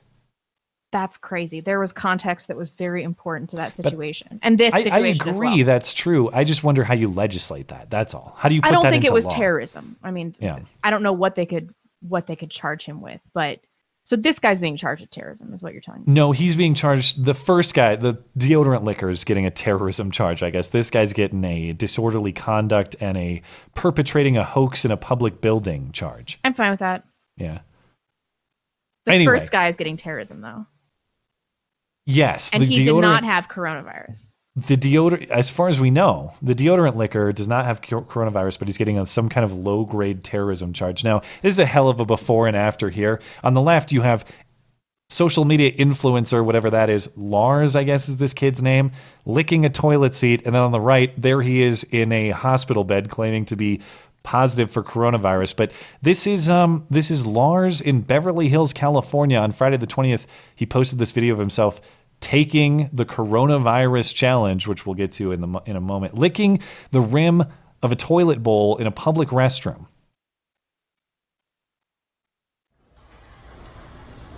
Very fancifully. Nope. Nope. And very sensually. I guarantee that's not how he got coronavirus. It was from one of his gay orgies. Whatever it was, if that's true, I mean, that strikes me as poetic justice. I don't care about the criminal implications of all this stuff as much as I just care about, like the Joker said, you get what you fucking deserve, man. That is the second time I've seen somebody on social media licking a toilet in the last few months. Well, there's one more to come. Because this will be the third time. So this trend was started by someone called Ava Louise, the originator of the coronavirus challenge. Instagram model Ava Louise, who made a TikTok video on March 14th of her licking an airplane toilet seat, calling it the coronavirus challenge. This is the original video.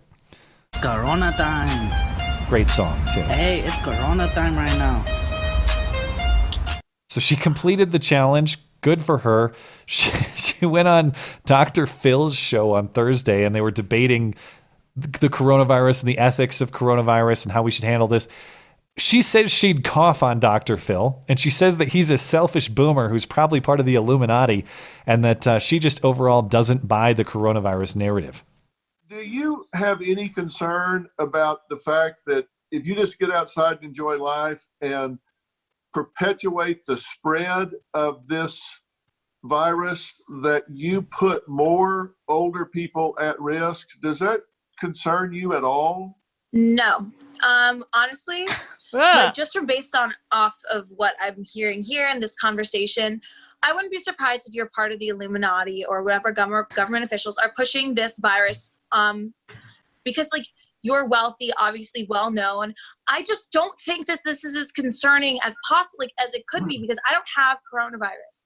I don't have any symptoms. No one I know has symptoms, and I was with thousands of people down in spring break. I'm hearing you talk and you're like, oh, you're gonna kill somebody? Like, you know what? Like, I'll pull up and I'll cough on you. Like, I'm just tired of it. This is ridiculous. What's ridiculous is your spoiled and entitled attitude. You're the boomer. You're the spoiled one. Well, you're gonna say we're not taking this seriously. You're giving us no reason to take it seriously. And it's like, I'm looking at this and I'm like, this is just a bunch of older people pushing concern on something and limiting us and limiting our freedom over something that scares them right before an election of a controversial president. I'm just not buying it. I mean, her mouth looks like a baboon's ass, but some of the stuff she said was true. Why do young women do this? Why do they have to just inject their lips full of nonsense? I don't know. It. It's like they want their mouths to look like a sideways vagina, so that every time somebody looks at their face, they're like, oh yeah, vagina. I mean, I can't endorse intentionally coughing on people or licking toilet seats, but she made some good points. There's a few sprinkled in, I guess. I mean, Dr. Phil sucks, and he's a despair peddler, and he puts people's personal problems on TV so that he can get super duper rich. He's just seems like generally he's kind of an asshole, and then he is a selfish boomer. But she's a vacuous twat, so I don't know where I stand on this one. I'm putting up the lawn chair and enjoying the show. That's all. And again, I disavow licking other people's property or just anything that's public. Let's not. And should I tell you guys not to lick toilets? Like, don't do that. We can stand up for liberty and freedom and all in the American way without going full Ava Louise, I suppose. But she is not. Maybe tested. licking toilets is the only way. God, which team do I have to pick then? Don't make me pick a team. I'm not going to do that. I'm also not going to do that. All right. I mean, before we move on, there's no way anybody contracted coronavirus from that. From the toilet seat licking? No, from her licking the toilet seat. Well, she's not positive, right? Or, she probably hasn't even been tested. Yeah. We just don't know. I don't know what to say about. I don't know what to say about this. She's Well, the one okay, that incurred the most Let's risk. put it this way, though. If you could, in the same way, if you could tie the transmission of coronavirus to deodorant liquor guy or toilet seat liquor girl Ava Louise, yeah, I would consider that intentional transmission. Yeah. So I wouldn't defend that either. But just to be clear, I have to be clear about the licking of things, because in one of my videos from a week or two ago, I was saying, listen, I'll lick every doorknob before I'll let you have my liberty. And what I mean by that is there are worse fates than death. Did you get roasted for that? Well, there's people who think I'm dead serious, like I'm advocating you going out and licking doorknobs. I'm not. What I'm saying is that if you can't live life freely, then what's the point of living? What are we doing? That's the point we were discussing earlier. But no, it's I do temporary. not. It's for your own good. Quarantine is essential in perpetuity. Lick your own doorknobs all you want. I don't care. That's your own property. I'll be clear on that. Don't lick other people's property or public property. Oh man, you know what I hate you for right now? Your weak-chinned face. I do want to smash your face. You know why? Because now I've got to listen to this Joe Biden clip twice because you had to put it in the intro, and it's so painful for me. It's super awkward. Okay, so Joe Biden is still running for president, in case you guys hadn't heard. And what he is what still, is this presidential election you speak of? I've totally forgotten about what's happening outside of coronavirus. Is still the all but guaranteed Democratic nominee, unless there are some serious surprise shenanigans, which other people are forecasting. I leave the door open. Could happen. But his broadcasts from his basement quarantine make it apparent that his mental state is certainly not improving. I'm not a doctor, but this is some of the most mentally absent stuff I've seen so far. His appearance on MSNBC with Nicole Wallace this week is disjointed. It is awkward. It is it's nonsensical. And then later on The View, Joe was asked if he agrees with Trump that we can't make the coronavirus cure worse than the disease.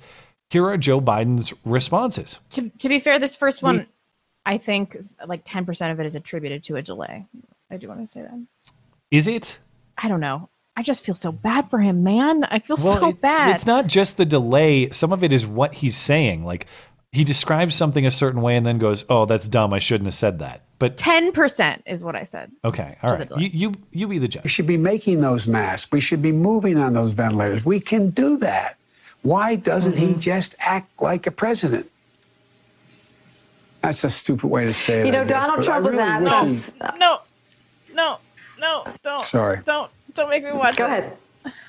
No, probably best. Okay, but see, that can't be delay because she says, "Go ahead."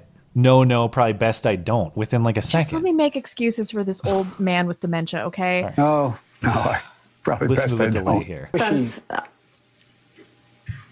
Sorry. Go ahead. No, probably best I don't. And now he's being soft on his xenophobia in the past. So I just can't figure the guy. I don't know. It's like watching a yo-yo. I shouldn't have said it that way. It's like watching. It feels that way. I want to ask. Now watch his face here. This needs to be a GIF. This Joe Biden reaction. It's okay. Are you at all concerned, as Trump said, that we cannot let the cure be worse than the problem itself? We have to take care of the cure. That will make the problem worse no matter what. No matter what. We know what has to be done. Oh, God. This is going to push me into early labor. Go to the hospital and be like, it was the Joe Biden cringe that's what did it.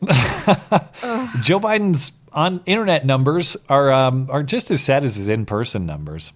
In addition to his shadow coronavirus briefings where he says what he would do versus what Trump is doing, Joe Biden held a virtual happy hour on, I guess, Wednesday night.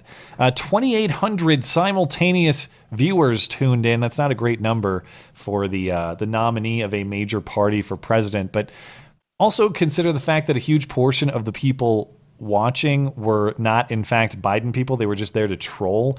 This stream had twice as many downvotes as upvotes, and reportedly the campaign disabled the comments in the chat at Joe Biden Happy Hour. So despite all the memories of the No Malarkey tour, the online world may, in fact, be tougher for old Joe. Making it even tougher for him still, he got Me Too'd this week. What's the nature of the accusations against him? So this chick, Tara Reid, she was a former staffer in Joe Biden's Senate office.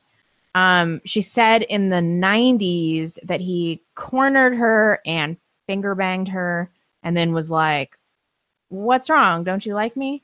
So it is like a classic he said, she said. She didn't start trying to peddle the story until a few months ago. There's no corroboration, although in the Hill video, I think that we actually have. Do you have the article, the Hill article? I just have all I have is the commentary from Tara Reid, her description. Fine. Yeah. But if you guys want to watch this, they're like, there's no corroboration, but we could confirm that she was working as a staffer during that time. It's like, that's not. I had heard that she told people at the time. Is that true? Did she ever even? I've heard that too. Yeah. I mean. I'm not saying that this didn't happen, but like all stories that come out about current political candidates, it's like we should probably give them equal credibility. And she did try to get her story out in other ways. She went to Elizabeth Warren's office and Kamala Harris's as well. No luck there. She got a standard form letter from Warren, nothing back from Kamala Harris. And then remarkably, she was rejected by Time's Up Legal Fund, who said that taking up a claim would threaten their nonprofit status because he's a candidate. Isn't that like the Me Too? That's how they seek legal action? That's the dedicated Me Too fund? Yes, and Joe Biden's campaign manager is deeply involved in this legal fund. Well, there you go. Here's what Tara Reid had to say in her own words about what allegedly happened in the 90s. We were in a semi-private place. It wasn't completely private. He was at first talking to someone, they went away, and then he said, come here.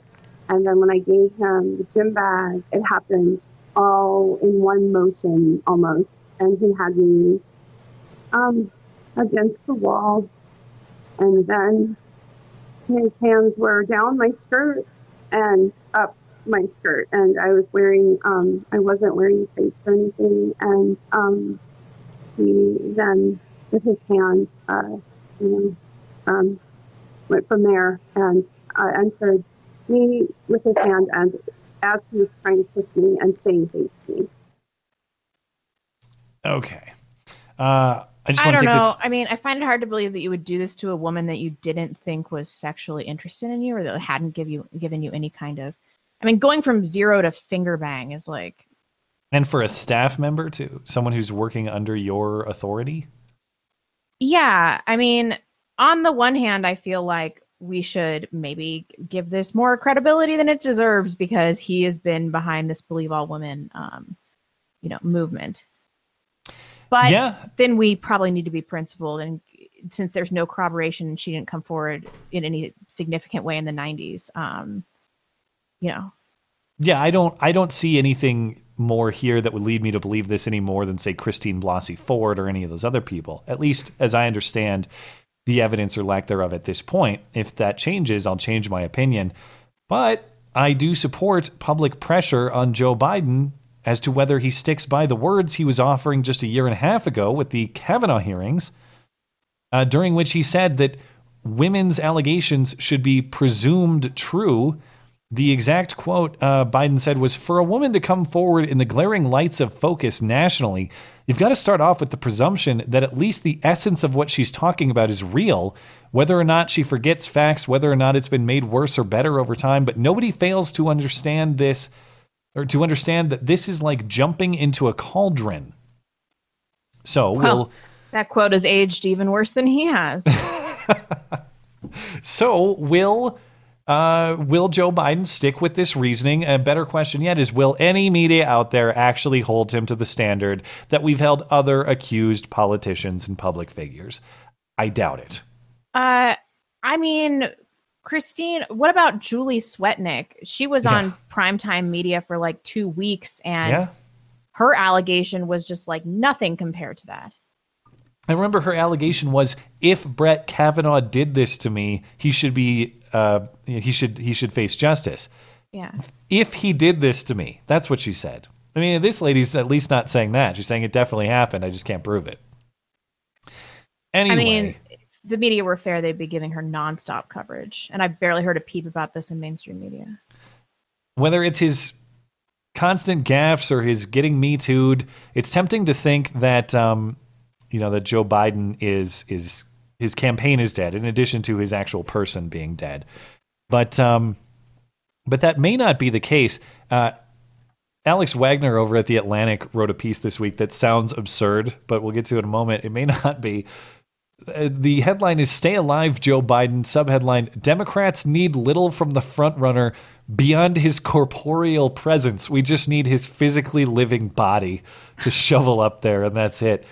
She talks about her experience speaking with Democratic activists and voters. She says, "Almost no one I came across said they were going to vote because anyone, especially Joe Biden, had made their heart sing. Even Sanders supporters, the ones in the flesh, not online, were clear-eyed about their desire to defeat Trump first and foremost, ending the Trump presidency because of the lies, the cruelty, the indignities, the misogyny, the incompetence, blah, blah, blah."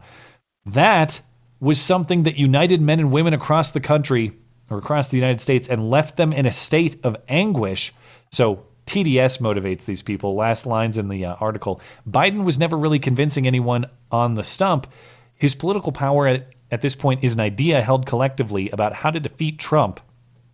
The work is now to keep that idea convincing enough for long enough among as many people as possible for the corporeal man to actually win. So again, that sounds silly. Like TDS runs so deep that all we need is like a plausible body to put up against Trump, and we have a shot. Well, it sounds silly, but there's a new poll out this week from Fox News. Biden is leading Trump by 9 points nationally, 49% to 40%. Come on. Yes. There's no way. That poll it's one poll. It's a bit of an outlier. They actually, a poll a month ago from the same source had Biden +8. So it's not even unusual with that poll, really. But you go to the Real Clear Politics polls that are starting to come out as Biden has been the more obvious frontrunner and the presumptive nominee in the last few weeks. Always take a single poll with a grain of salt.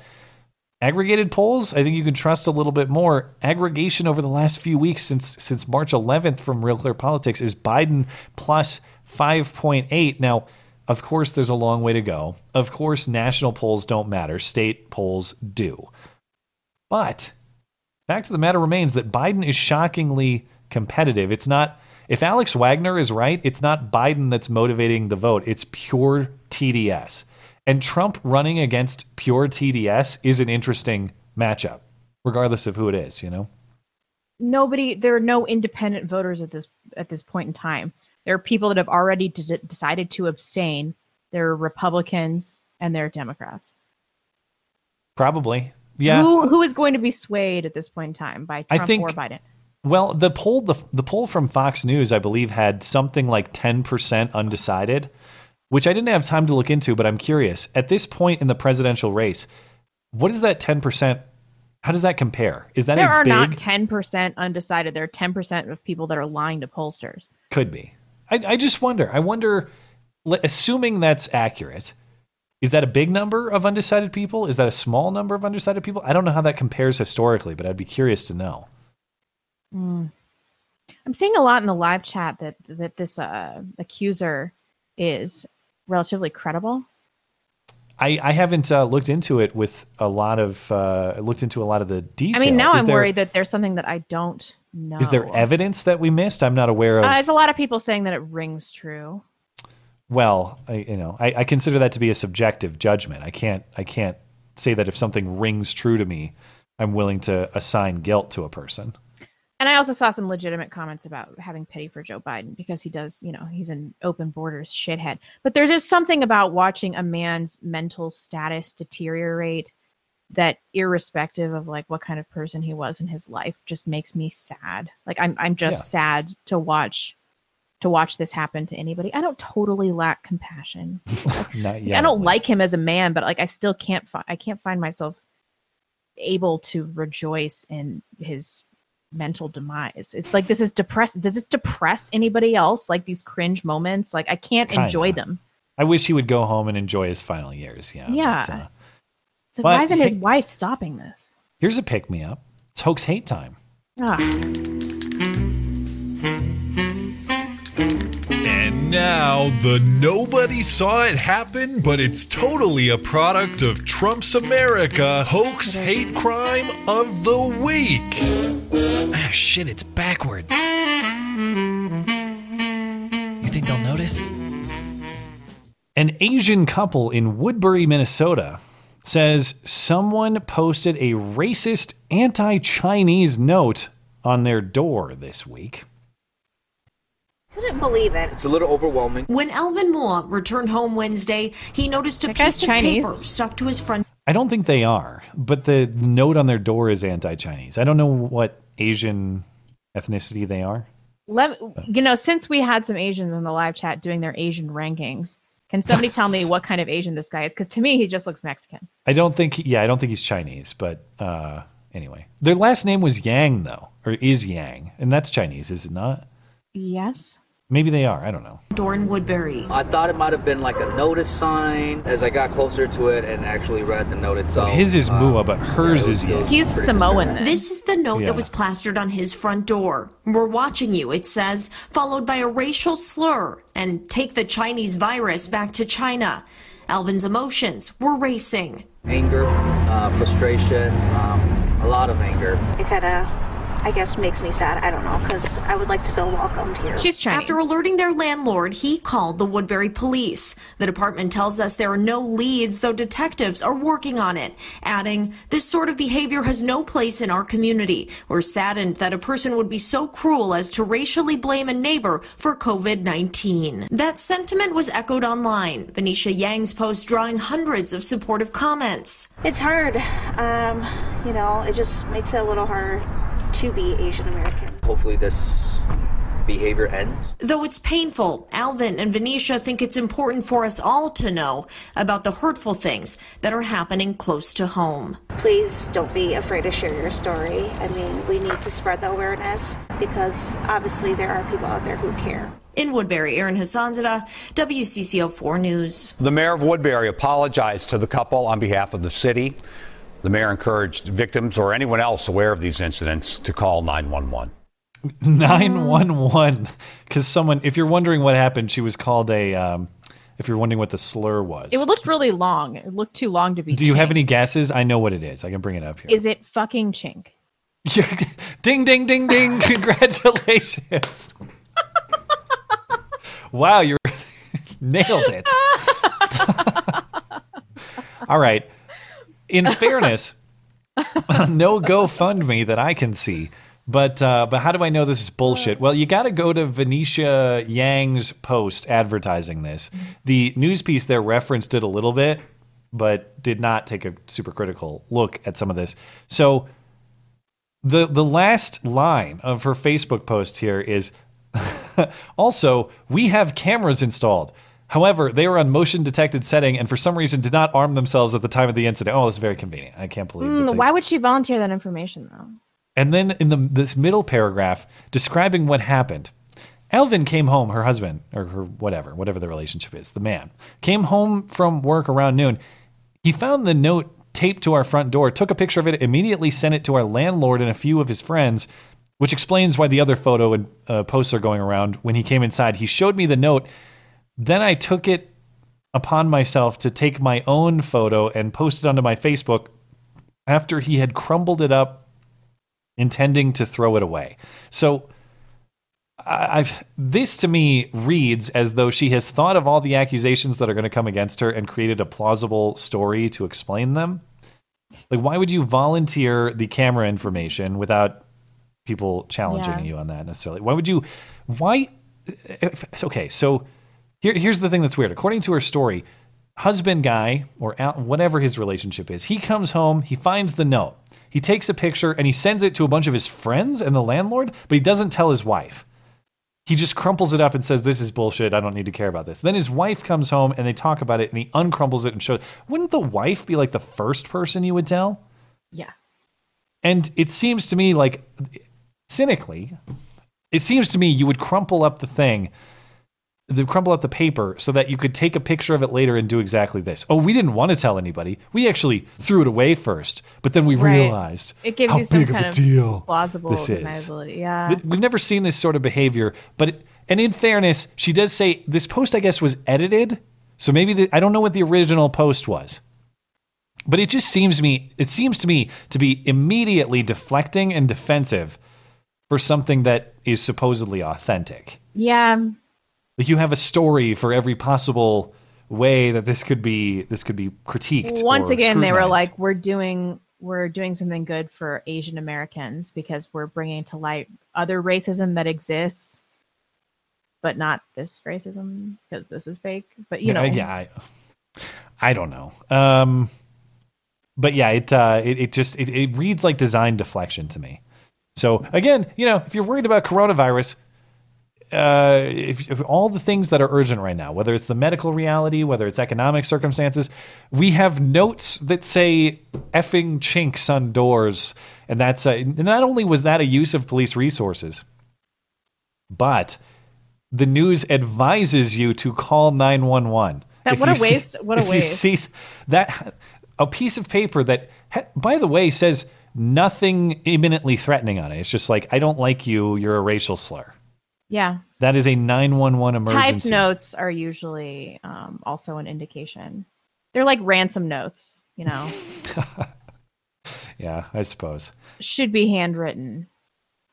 But you always got to beware the hoax hate note that is like obviously female artsy handwriting. We've seen a few of those before. That's true. Yeah.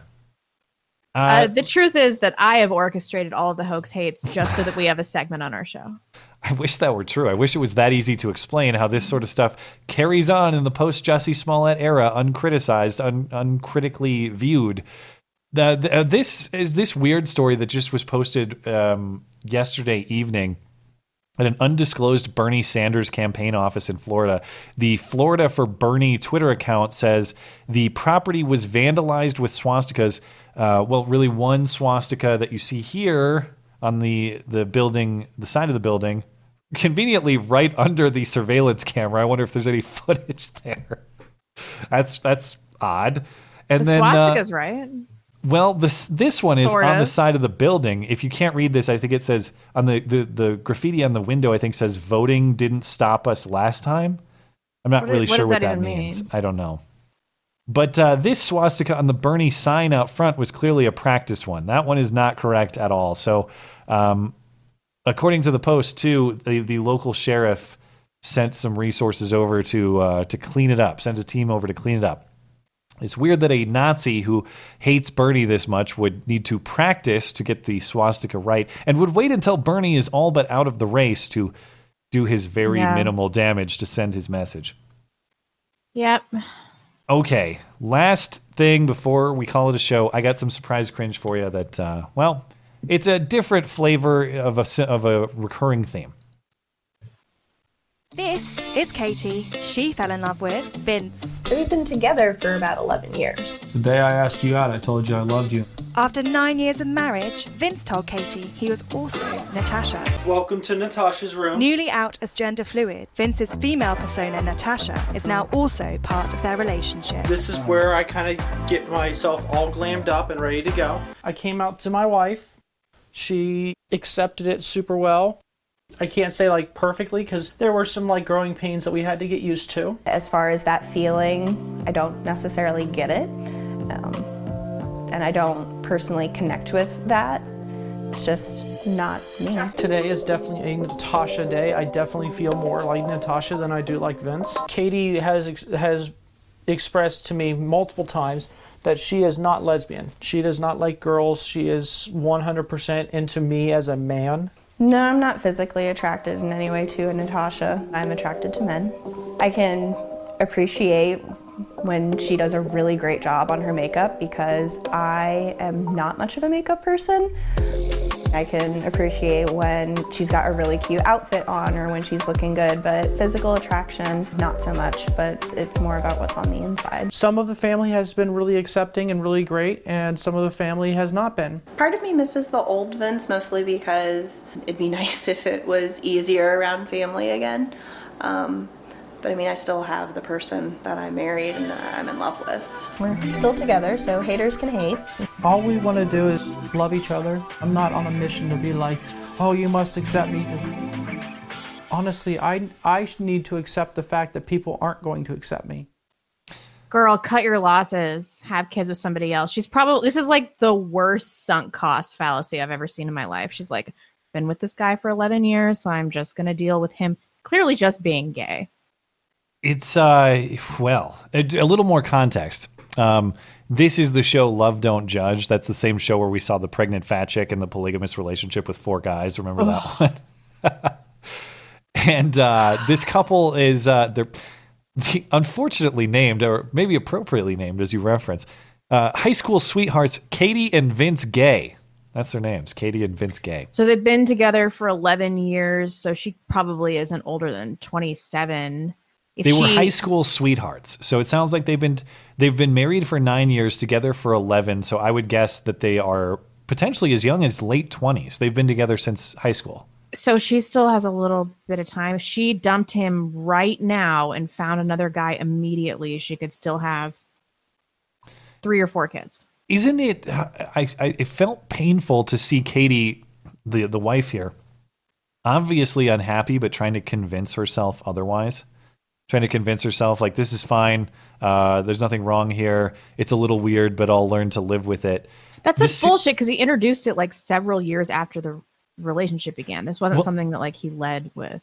That's the serious question that I have for this is we talk about what the acceptable grounds for divorce are. Is this acceptable grounds for divorce?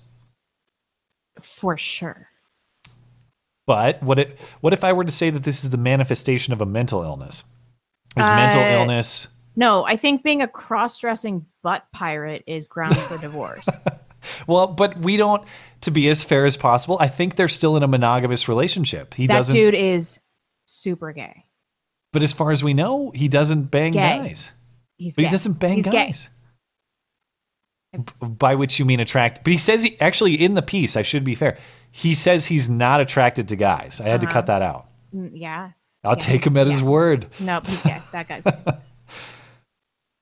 I guess what I'm saying is if it's the manifestation of some kind of mental illness, is that in and of itself, to me, I would disagree. Like in sickness and in health means something.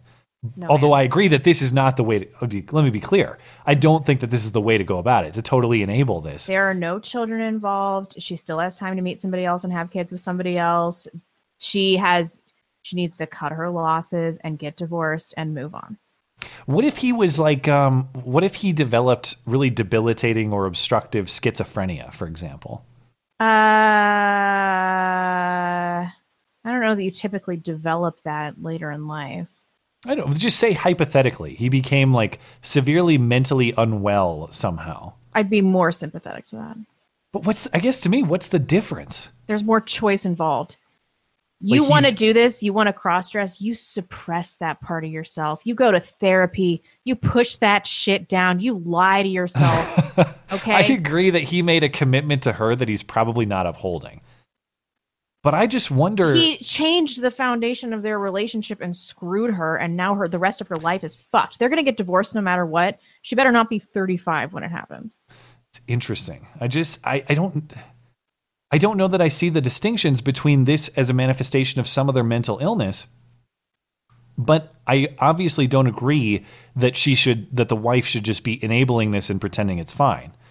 Of course she shouldn't, but she's been told by society that she needs to be a supportive wife and that she needs to be LGBTQ friendly and all this shit.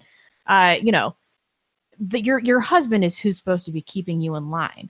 When he's cross-dressing and God knows what else, then like, who's it going to be? Who's going to be like, listen, bitch, like you need to get it together. You need to pack your bags and get out of this. There are other reasons outside of infidelity and physical abuse, that are grounds for divorce. And I would say this qualifies. I don't know. I mean, I guess if you qualify this as strictly an episode of being mentally unwell, if that's how we think about it. Okay, let's turn the tables on this. All right. Yeah. All right. They clearly talk about how this is like, they've discussed how this should be a sexual component in their marriage. They've clearly talked about that. Mm-hmm. So like your fiance 10 years or, when you've been married for 10 years or whatever the fuck, she's like, yo, skag. All I want is to me, yeah. Put on a goatee and to peg you. Like I'm just really. But she doesn't want. It's just like a weird. Is she trying to be transgender or gender fluid? Yeah. Or is it just a and weird then she's thing? like, I'm gender fluid. I want to walk around with like a cucumber stuffed in my pants. And today I'm Tom. I feel like Tom today. My answer would be that I made a commitment to her in sickness and in health, and I would seek treatment. That would be my answer. Yeah, would you? I would. Obviously, I'm not going to go along with the sexual asks, but then again, I don't know what the sexual asks are here. And they don't really get in this into scenario, you don't have children yet, and you're both still of reproductive age. I know. I guess I'm just the one thing I'm hesitating about is leaving your partner based on mental illness. That's a slippery slope to me. Is this a mental illness? I'm not a doctor, but I think that this is probably a manifestation of that. Yeah. Yeah, but there are degrees of mental illness, There's like generalized anxiety disorder. And then at the top, there's schizophrenia, where you have no concept of your own reality. We can't make all mental illnesses equal here. They aren't. There is clearly some element of personal choice in this. I'm willing to meet you with the idea that the husband is clearly shifting the terms radically here. And there are no children involved here. I wish I'd like to get an expert opinion. Like, obviously the decision to put on a wig is a decision. That's a clear choice, that sort of thing. But the condition of, say, like gender confusion or gender dysphoria generally that leads him to unhappiness potentially. How much of that is a choice? I mean, I don't know. And how much of it is treatable? But do you expect this chick that doesn't have any, any children with him? I am against divorce, but like we cannot act like marriage in the absence of children is the same kind of lifelong obligatory bond. Once you have kids, it's like less that's consequential. It. Yeah. I mean, that's it. Like you're locked in for life. I'm not saying that if you don't have kids, your marriage means nothing. I'm not saying that at all. But it's easier to abandon ship. And in this situation where he has totally changed the terms of the marriage, and I'm not totally convinced, is your fiance texting you? I'm sorry, girl. Here's the correct answer. She said, in that circumstance, permission to honor kill her. So that's how we get out of that. That's another thing. Yeah. What about just killing your spouse? But is she really going to tank the rest of her life? Like, what about her? She didn't sign up for this. No, I agree that she needs to take a more forceful role in this. He's not a burn victim. This is some like weird thing he's been harboring that he probably hid from her their entire relationship. Decides to dump it on her when she's like in the end of her fertile life. And now she's like, fuck, man, what am I supposed to do? I'm sympathetic. But I just don't know that. I want to hold on to the principle that a commitment in sickness and in health matters. Of course it does. That's all I'm trying to stick up for here. Yeah, and I agree with you. But, we can't act like there are no exceptions to that. If he were beating her up, you'd be like, yeah. Yeah, of course I would. Hit the road. This is emotionally abusive. I agree. Yes. What I'm saying is, like, is his state in and of itself justification? Is his gender dysphoria or whatever he may have, is that sufficient justification for divorce? And my principled stance says no. But maybe what we're considering here is the behavioral components of this. The choices that he's making in pursuit of it. Okay, fine. I mean, I'm just saying that the worst outcome is maybe you violate your principles with the divorce. Okay. But the worst outcome is her waiting until she's 35 to get divorced because this couple's not going to make it. I mean, come on. You Fair think that point. they're going to be an old age couple and they're going to be whatever. Like, no. What's going to happen is they're going to be able to kick this can down the road for 6 or 7 more years until she's truly screwed. Can't find another life partner. She's already unattractive, and then she's not going to be able to. Look at those eyes; they're a mile apart. She's got a whole nose chin duo situation. She needs to get out now, drastically lower her physical standards, and find a man that's going to love her for her. I mean, the real thing that she shouldn't have done was be on this show. It's like, I have to validate my life decision, so everybody look at this dumbass thing that I did. Definitely trying to convince herself. They didn't talk about it much in the piece. I wonder what or if they had children conversations, because that is another consideration here. If he had committed to that plan and pulled the rug out on that, that's another thing that I think would be a point in your corner. But people are saying she's not that unattractive. Yeah, I mean, great. No, I think she's. In fairness, I think she's totally fine. I think anybody would. She's of average attractiveness. I mean, if she got it out now in the current dating market at age 27, I mean, she could still find a guy that is a few points higher than her in the physical attractiveness department. She could find a guy that is a guy. Right. Yeah. Marry a lumberjack or a plumber or something like that. I guess. Like, not this weird tranny. Like, and then you don't have any kids and you're divorced because you got married too young, and people kind of understand. She's supposed to tank the rest of her life just so she doesn't violate a principle? I'm just saying the principle that commitment matters in sickness and in health is a very important principle. Yes, I know, but what about her life? Well, she committed her life to another person. That's the reality. So she's just she could live for 60 more years and never have children. Yeah, that's why you got to be sure. But I guess what I'm saying is, they got married when she was 18. If you make a commitment to someone and they get sick, you made a vow to see them through that sickness. That's what I'm hung up on. What if they get sick and it's totally their fault or something? Like what? They chain smoked and got emphysema or something? I mean, something that would happen early in your life. Like, I don't know, like you're an IV drug user and you get AIDS. But this is a mental health issue. Like, how did he acquire this? I guess I'd like more information too. There has got to be an element of trust. Here's another thing that I would consider as a point in your column, if it's true. How long has he been experiencing this? Because if he allowed the commitment to be made without divulging this to her, that would be. She said that he didn't tell her. He's like, I told her about Natasha like midway through the relationship or whatever. Yeah, it's been like recent. But I guess how long has he known? Was it post marriage or pre? I don't know. I mean, does it matter?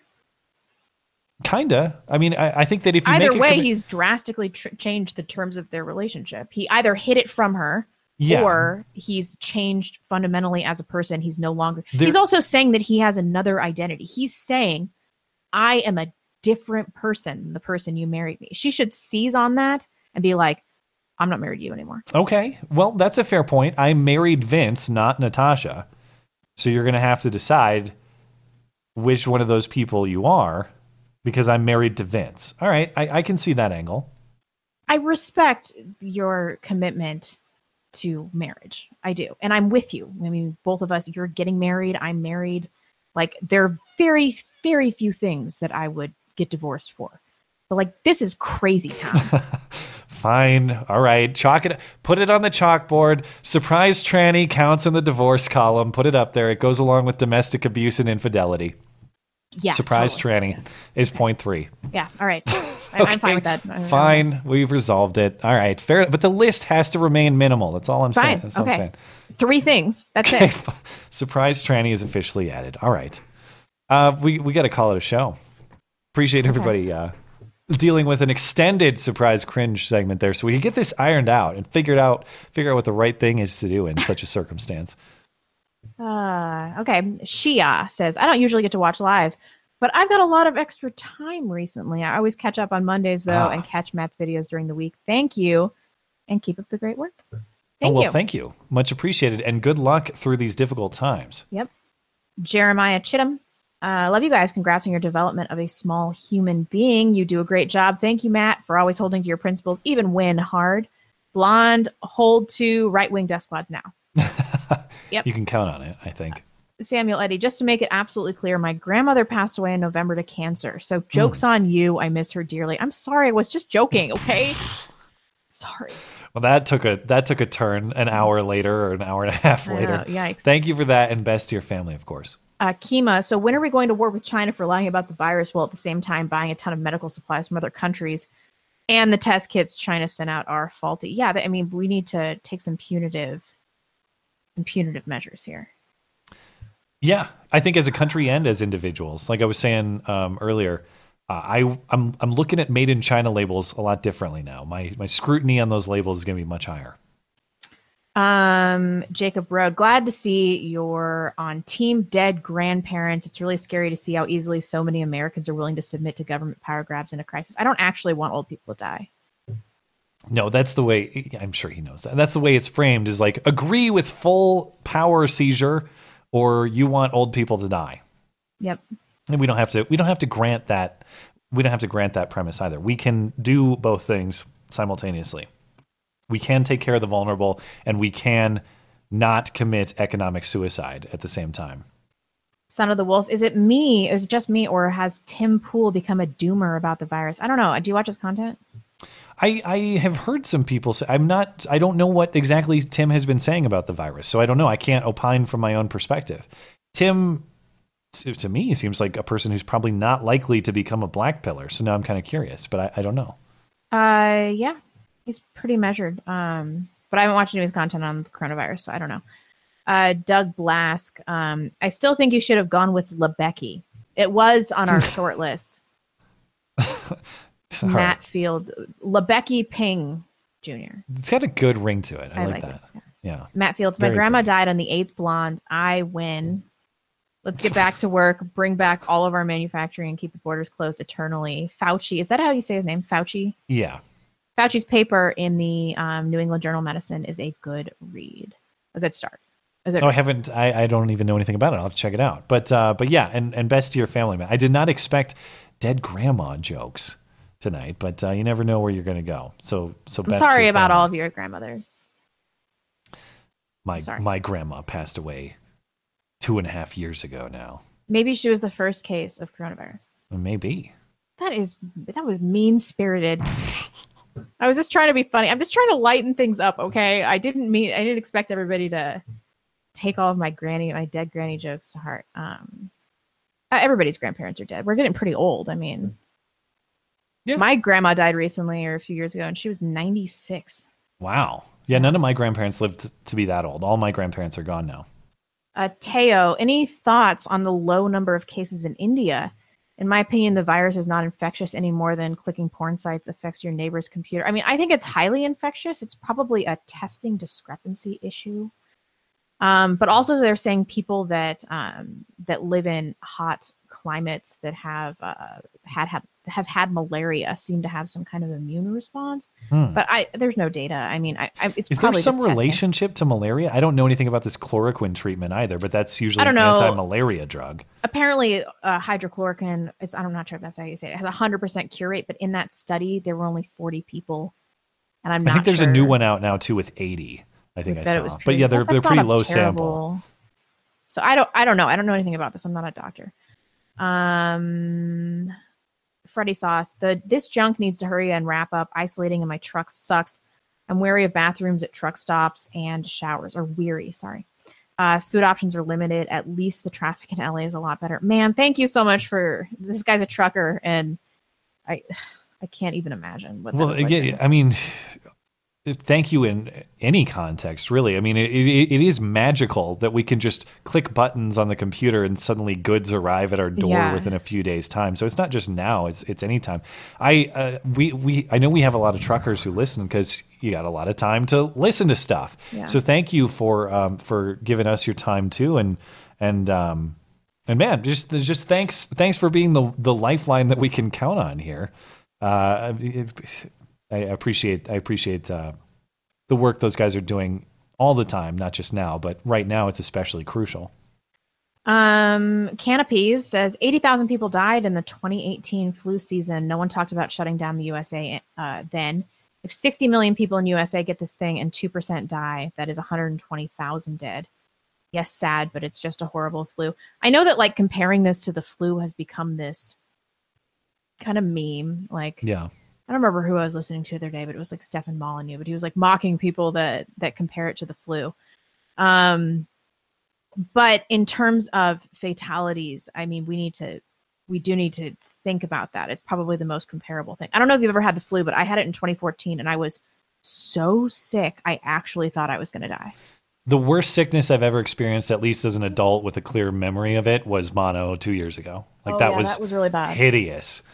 So, but I never thought I was going to die during that. I woke up every morning. I slept like 20 hours a day and I woke up in a swamp of my own sweat. It was just disgusting. Oh.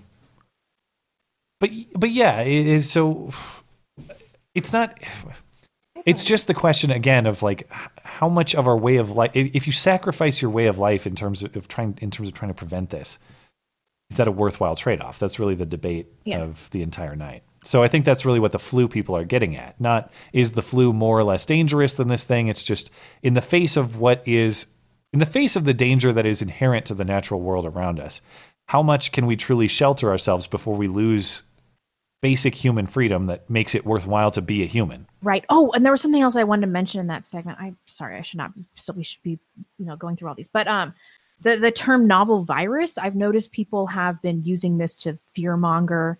But a lot of the things that we experience are novel viruses.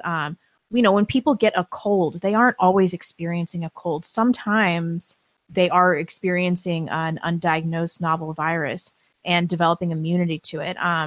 If you get a flu and it's outside of the realm of that year's flu vaccine, aren't you experiencing a novel virus?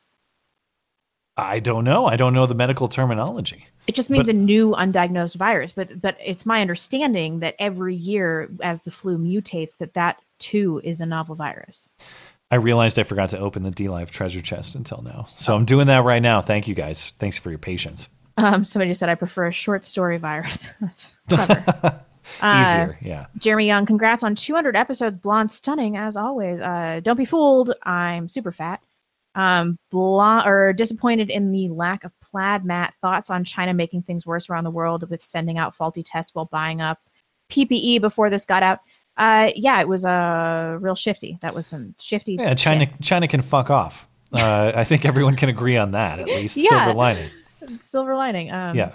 John West, thousands dead, economy in shambles, Trump's approval rising. What will Bill Maher wish for now? Asteroid or thermonuclear war? That's right. It didn't work, damn it. Yeah. I've not seen... Well, the only thing I've seen from Bill Maher, you might appreciate this, I'll be quick. Bill Maher is, of course, in his own self-quarantine in Southern California somewhere, or maybe he's elsewhere. I don't know. Maybe he's off on some island. But he's clearly just smoking a bunch of weed and posting his high thoughts on his Facebook and Twitter feed. And one of them he had was, this classic high observation that's like, what if really we're the virus and the earth and coronavirus is the earth cleansing itself of us because we're the disease. But then you had all these idiots responding saying, how arrogant of us to think that we could abuse the world environmentally and get away with it. It will get us back. And I'm thinking, of all the things that are definitely not natural, like eating bats and coronavirus, I don't care if you if you believe that it's an engineered bioweapon, or whatever you think is the origin of this thing. This thing is the biological viral equivalent of like a grizzly shark walking out of the ocean. We're all like, what the hell is that? Yeah. This thing did not just evolve naturally from it came from somewhere. Yeah. The fact that nobody knows what the hell it is, but it just appeared one day and suddenly spread across the earth, that is not a natural product of the earth punishing us. I guarantee you that. I don't think that he would say that about like sexually transmitted diseases, which actually are nature's way to try to limit promiscuity, right? Don't you think? Well, they're obviously things that have existed. They're natural things that have existed for a long time. Like there are natural consequences to promiscuous anal sex or eating bats. And I know that this thing is part of a family of viruses that broadly have existed for a long time. I'm just saying, from what I understand as a layman, the fact that this new thing that nobody seems to understand and everybody is so terrified of and the uncertainty is destroying the world, I don't think that just evolved out of nowhere within the scope of a few months' time. Yeah. Generally, evolution or the way organisms change over time is a slower process that you can notice happening. Yeah. I just don't buy that this is a natural occurrence. I'm not saying it was engineered for weapon purposes. Well, and if it were, and truly the Earth was trying to purge itself, wouldn't the fatality rate be like, for mares, it's like 40%? Yeah, shitty job, Mother Earth. Yeah, it's like, I'm going to wipe all you out with a 0.1% fatality rate. It's like, all right, Earth, nice job. Good job. Don't worry, we got you. We'll get you back. I kind of feel like we're going to get roasted for this episode. Oh, probably. I mean, this thing is this whole coronavirus event is so polarized and controversial. Well, people are highly emotional about it because they're afraid. But like, it's also like people really want to be afraid. Like there's a lot of like jerking off to the fear porn going on. And I think there's a lot of like want to be right going on too. I also get this vibe that some people that are talking about this would rather have millions of people die than admit that they were wrong about it. It's I wouldn't level that accusation loosely because I think that's a very about anybody specific. I think that's a very small group of people, but I do think they exist in very limited quantity. But it's like some people want it to get worse so that they could be like, I told you. Well, and I mean, Donald Trump Jr. has been saying it too. Again, I think this is a very limited quantity of people, but I do think that the political opportunism here is real. And I do think that there's a select group of people that do hope this thing ends up being bad so that they can maximize its political opportunity. I see that going around too. For sure. Like Macron. I'm certain he's like that. I don't know what he's done. I don't know. But he's at home like super jazzed because he doesn't have to deal with yellow vest protests because he has his entire population under control. Except for migrants. Seeking permission on an app. Yeah. Gabriel Lopez, nice to catch up and watch you guys live once again. Been busy with weeding related stuff. I assume you mean wedding related stuff. Gonna get married like both of you figs. There you go. Congratulations. It's been a little while. Good to hear from you. And I'm glad to hear life is developing positively. Yeah, totally. Freddie Sauce, I think I had the Wu flu back in February. I was really sick and had fever dreams. Last time I had those when I had swine flu 10 years ago. I hope the immunity lasts. This crap has me freaked out. I mean, if a lot of these doctors are to be believed, we're all gonna get it, which is another thing we didn't talk about. Or possibly may have had it. Yeah.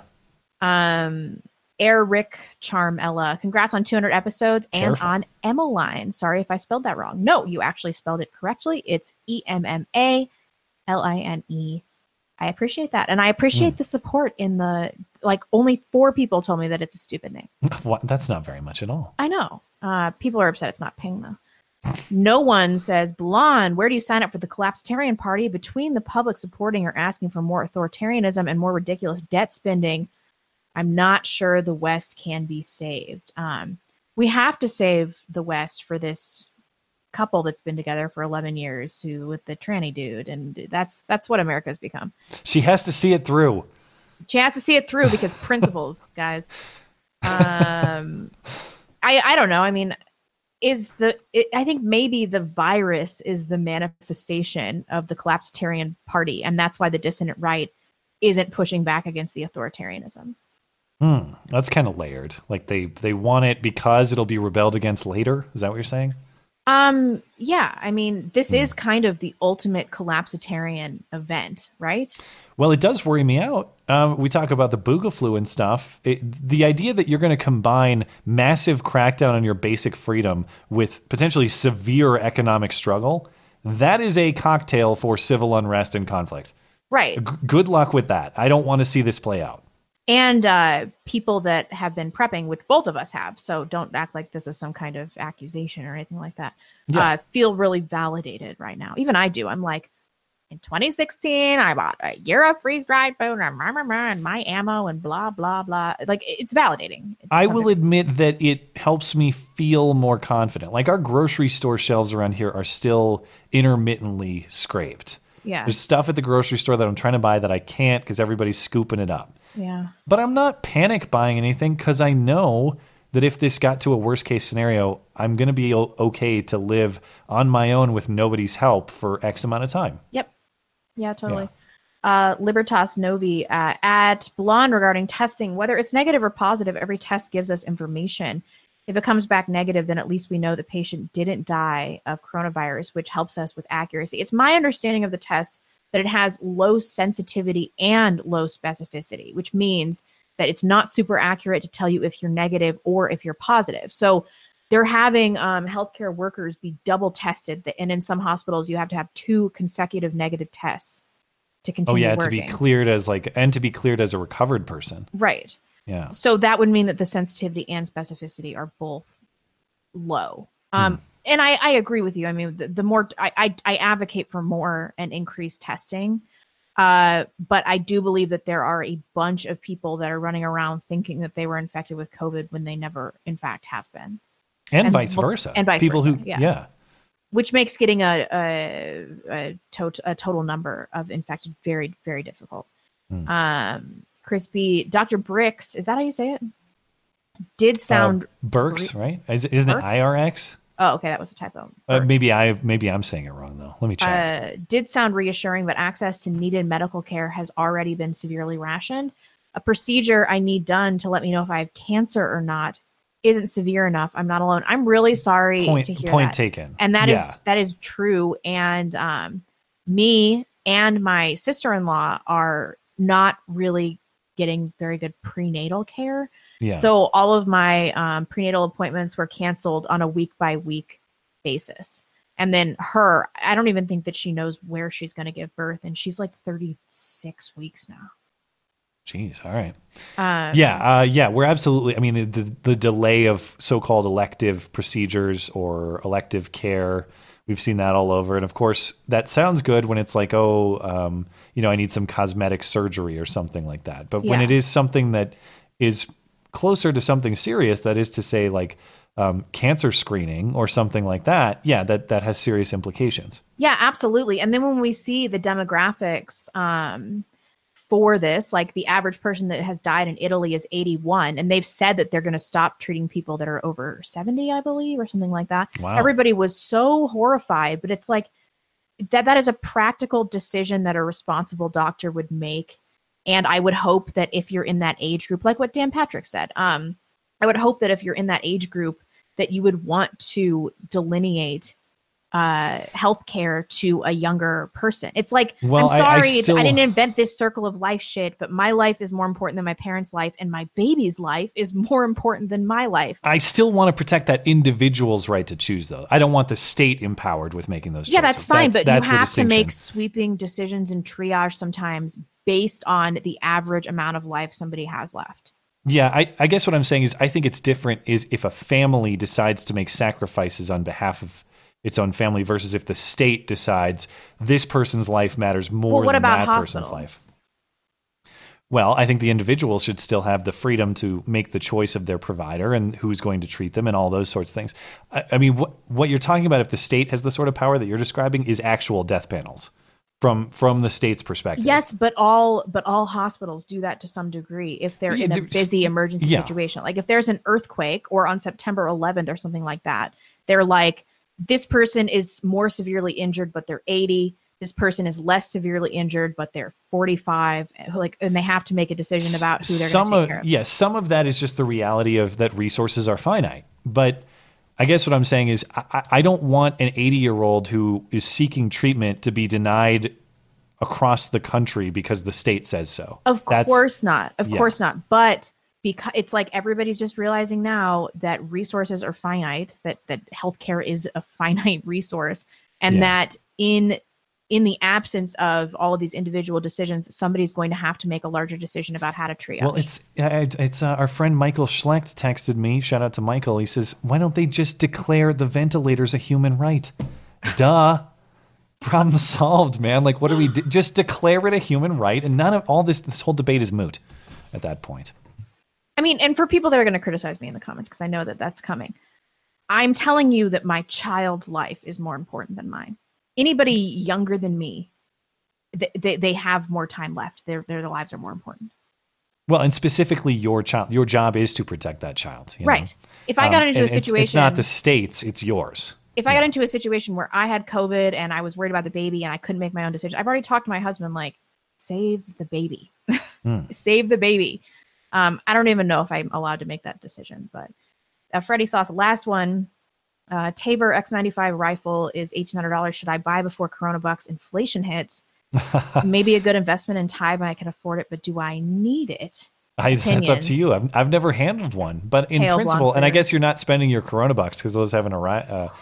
Those haven't arrived yet. We were talking on Wednesday what the appropriate spending of your Coronabucks is. Where should you spend it on principle? Buying a gun, I think, is a great decision.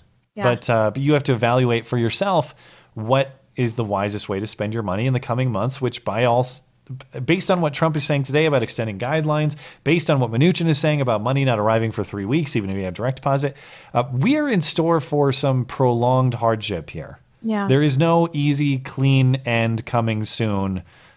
We're talking like possibly all of April at minimum being the status quo. So, make your decisions yourself with that information and carry on.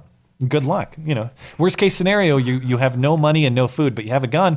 That's true. That's better than nothing. So you can rob your neighbors if you need to. I'm just That is exactly what I'm saying. Mark Duquesne, serious cases is what you need to watch. When that gets too high in one area, the ICU beds run out, causing fatality rates for everything to rise. And last week, it started a steep climb worldwide. And that's true. And there's an argument to be made about, I know it's also a meme now, too, about flattening the curve. Yeah. So that is what I think is a legitimate argument for quarantining. But otherwise, like, this is going to have to end eventually.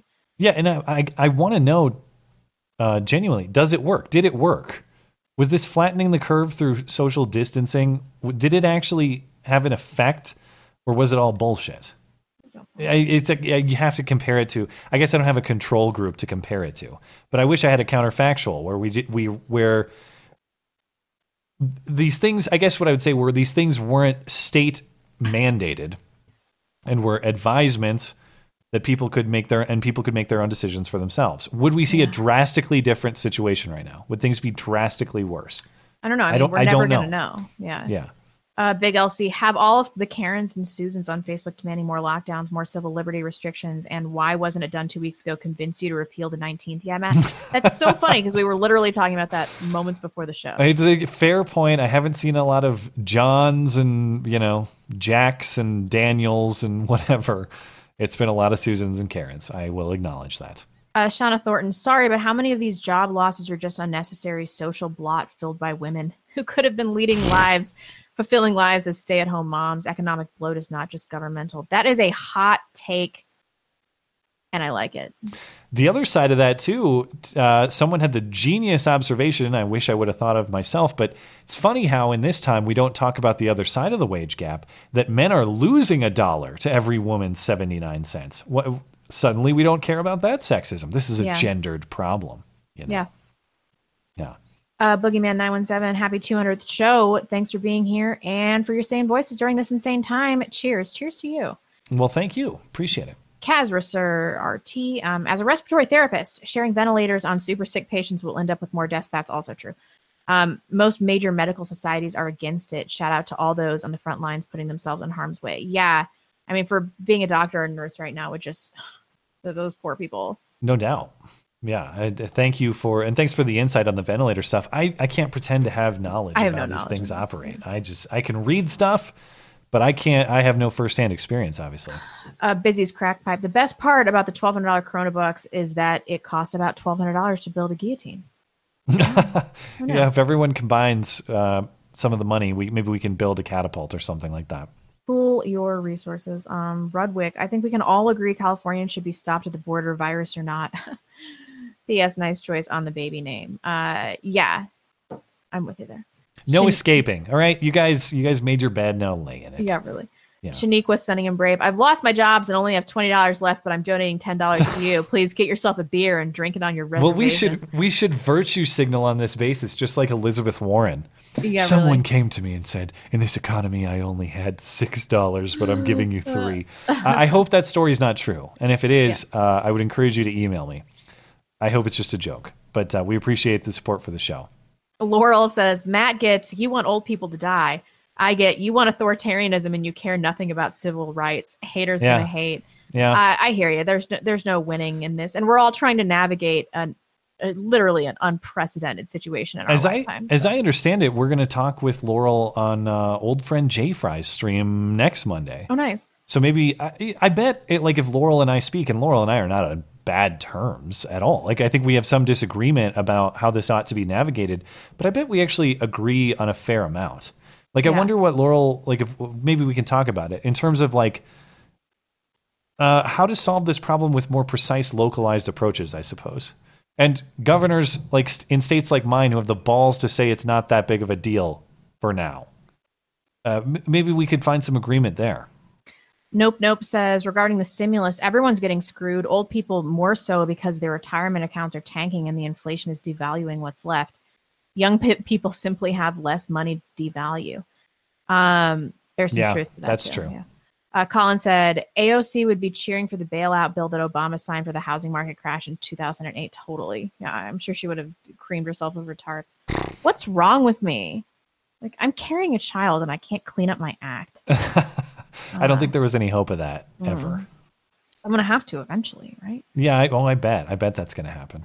I mean, finding out that your mom is an online casual racist, it's got to be like finding out that she's some kind of prostitute. Hey, Emmeline, 20 years from now, I don't know how well this aged. Maybe there's no world. Maybe you're dead of coronavirus. We're all dead by then. Who knows? My immune system is not going to be taken out by a Chinese bat virus. Okay. That's true. Maybe just famous last words. Pure will see you through it. I just read that one. Darlene Cates, I don't agree with every part. All of the people living off of the government will get their money regardless. It should be for laid off and furloughed workers only. I can get behind that, yeah. I can get with the idea or the principle, but I guess the problem is the administrative cost of determining those things. First of all, you're going to have to demonstrate your lack of employment, but then for Coronabucks, you'd also have to demonstrate as a result of coronavirus. That's true. That's for everyone to demonstrate that. That's a lot. Yeah. But I understand the perspective you're coming from. It's happening. You got it. Redwall 1521. AOC's rant, what people don't realize is microeconomics. Companies don't suddenly have massive cash on hand. Lots of corporate assets are put into investing, buying machines, office material, hiring and training people. That's true. And then there are some industries that just naturally operate with razor thin margins because, of course, like restaurants do, because the food is perishable and stuff. And just the general reality of keeping costs down for your customers. You got to be competitive. You're going to eliminate as much cost as possible to keep your price down so that you're competitive in the market. Yeah. That's just the reality. Of course you're going to whatever. Preaching to the choir here. People understand this. Apparently congresswomen don't. Yeah. Sam E, to doctors and nurses, I wear these latex gloves to support you. We wear nitrile gloves. Lol. Fail. That's a fair point. Thank you for the clarification. Doc Bailey, some genius intercut AOC's rant with a certain German leader's speech. She looked furious. Nice. I hope everyone stays safe and this insanity ends soon. On my end, I'm going absolutely insane. That's another thing. This sucks. This totally sucks. Everybody wants to be outside now too. Like I said, I've never seen so many people. You were mentioning it in your neighborhood as well. Never seen so many people out on the trails around my house. Mhm. Everybody is they're looking to be outside or do something. Yep. They all got cabin fever. Pittsburgh. Now I see why strip clubs are always so dark inside. Yeah. Right. Go watch the full video. I'll link it in the description. There's some rough scenes from those strippers. I can't believe people are paying them to bring food to their house. Yeah. Anthony P. I'm a Catholic, but seeing how energized and full evangelical churches are. So I wanted to ask Blonde and Matt if you think Catholicism is dead in America. No, I don't. And I encourage you to watch E. Michael Jones' commentary if you're interested in talking about Catholic revival in this country. I do think that the church needs major reform because they've totally bought into this globo homo cuckery. So yeah, I don't think it's dead in America, but I am attracted to evangelical churches. I am, I gotta say, even though I'm Catholic. Not important. Can't trust the numbers. Test check for any version of corona and don't provide load. You said load. Die for any reason with a slight cold and they count it as corona. Matt actually talks about this in his interview with oh my god, I almost said On the Offensive. I'm sorry, Frank. With Frank. What is he was referencing that case about the fall death. Quite frankly, yeah. Quite frankly, that's I didn't even recognize the pun until just this very moment. Yeah. You guys check that out. Shauna Thornton, my great-grandfather jumped off a building due to the year known as 1929. Yes, and what about the suicides that are going to be associated with any kind of severe economic downturn? Sure. Anthony P. Also, there are more hot evangelical women. I can't opine on that. I don't know. Sunshine Party. Emma Line. That's my cousin's name. You guys, I only agree with you when I'm drunk. I don't know why, but super fan right now. I don't know if that's a good thing or a bad thing. I guess I'll just take it. Thank you. Anthony P. Evangelicism also reaches out to more than just old Pollocks like my grandparents. I visited non-Catholic churches, and they are young and have just as many men and women with true soul. And I like the music, too. Automata. There's also a toll to not doing routine checkups, dental checkups, and cleanings alone can lead to heart-related deaths or folks scared to go to the hospital trying to ride out a minor stroke. That is true. And on the flip side, another reason we're seeing hospital overload is people that would normally ignore minor symptoms are going in for fear of coronavirus. So we're seeing both sides of this. Like, people are going to die because of both of these things and because they're displacing legitimate cases. Joseph Duff Kulisics. Every single argument that you made against coronavirus measures could be made against war measures. The Second World War drafted around 12 million and caused enormous economic dislocation. Was it wrong? You want to take this one? I'm not convinced that even the draft is constitutional, to be honest. What's the question? Like, was that wrong to force people to surrender their liberty to serve the country? Is that the question? I mean, first of all, I don't grant that this is the same threat level that World War II was. But on the question of whether the state has the right to seize your life and force it into service or force it into confinement because of what the state's goals become, I'm against that principle regardless. I don't want a draft in this country. For many reasons. One, because I don't want to see your liberty taken from you in that way. And second, because I think a volunteer military is a more effective military. So and I mean, I would oppose all of these things on principle regardless. We also have to think, have we ever fought a truly legitimate war? Like, ever? The Revolutionary War. Outside of the Revolutionary War? Civil War was largely preventable, I think. You think so? World War II was a big misunderstanding. We know that. Whoops. Default username. Yeah, I mean, you can make that's. I think you can make an argument about almost any war, though. Anyway. Default username. Every person puts a dollar value on life. Ask any of these supposed no dollar value people if they think the government should spend $1 trillion to save one human life. They'll say no because they price life too. Yep. It's like prostitution. Everyone's got a price, don't they? I'm just joking. J. Edgar. People say Barack would have handled this so much better. However, if he were president, some cop would shoot a black kid and people would protest and you'd never hear about COVID again. I haven't heard about anything but COVID in weeks. Yeah, I know. I'm hoping we can talk about some other things in coming weeks, but this seems like it's going to be the status quo for a little while. Gabe the Dizzle, quick reminder, Italy was the only Euro country to sign onto China's One Silk Road BS, and the entire reason they're at risk for collapse is because of the 200,000 Chinese NPCs that took over Milan's fashion industry. Yeah, that's true. I've also heard that they had like constant direct flights from Milan to Wuhan that they didn't halt until like way late in the game. And then that paired with being the second oldest demographic in the entire world and for generations of people living in close quarters as just like a cultural norm. I think they've got a real unique situation here, which is why their fatalities are so much higher. You know, Germany, with all the testing and everything, I think their fatality rate's down to like 0.4%. Yeah, it's super low. Holy cow, we're on pace to hit a 3-hour show, I think. That's fine. That's all right. Maybe we'll get there. I might have to take a pee break, though. Okay, go. I haven't taken a pee break. I just want to point that out. All right. Well, that's a 24-ounce Corona I went through. I drank an entire whatever this is called. All right, I'll be back in a second. All right. He's gone now, guys. We can talk about whatever we want. What do you guys want to talk about? Okay. World War II? Yeah, me too. Gabe the Dizzle, quick reminder. Oh, I just read that one. Gay Dad's Bear. Celebrities are social distancing from their handlers. Yeah, if anything has been laid bare, it's the absurdity of celebrity culture. Like, this Meghan Harry thing really pisses me off because she got him to sell out the tradition of British royals so that he could buy into a dying, morally bankrupt culture of Hollywood celebrity, which is like totally over now because of Me Too. It's like, isn't that just symbolic of all of the things that are going wrong in the world right now? It's just incredible to me.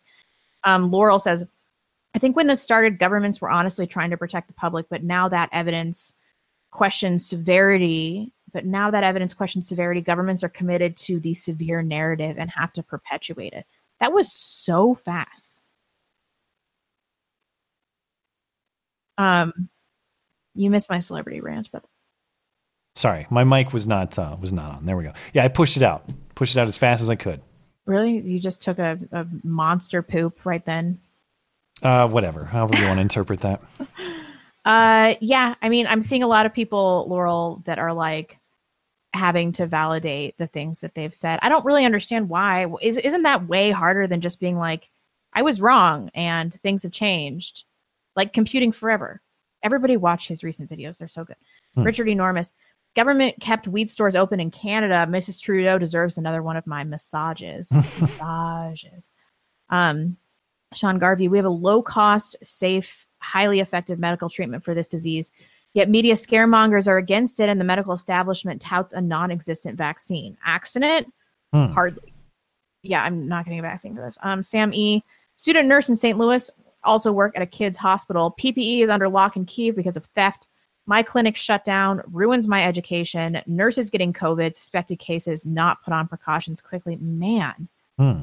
That is a tough break, and I'm sorry that you live in St. Louis, too. And thank you, as always, to all of our healthcare people for doing what you're doing.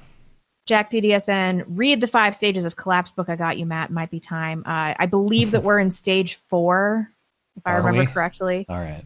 Darlene Cates. Thank you. Our comp looks like it will be okay. Any construction has to have survey. Arizona 1917 in a population of 7.5 million. We need accurate widespread testing.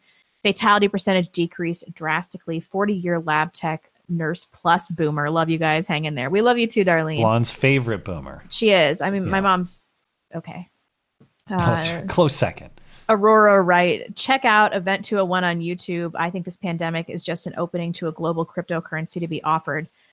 The panacea to our economic woes, taking down U.S. economy to make it look desirable and stable. I'm with you, Aurora, and I've been thinking about this because of the uprising of the public against globalism. The government's given us a solution that makes us feel like it's going to stop globalism, and in turn, we're going to end up with a one world currency. It's like they've been double agents on this. All right.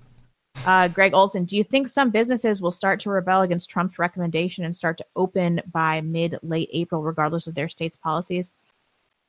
I've seen some businesses, some business Facebook pages here in Montana that have been hinting that April 17th is their target date to open, because that's when the governor here has said it. That was the end of his stay-at-home order. Yeah. But that was earlier in the day before Trump extended the guidelines. So maybe, I don't know, man, at some point economic reality is going to set in, and it's either open my doors or my business goes away. Yeah. So when we hit that threshold, maybe. Kapler 79, if everyone wears a mask, even a home stitched one, you can prevent the spread and can resume the economy. Singapore, Hong Kong, and South Korea all crushed their curves this way. Sure. Yeah. I mean, if I have to make small sacrifices like that, and I don't know if that's Fine. true or not, I'm just saying, let's say it's true.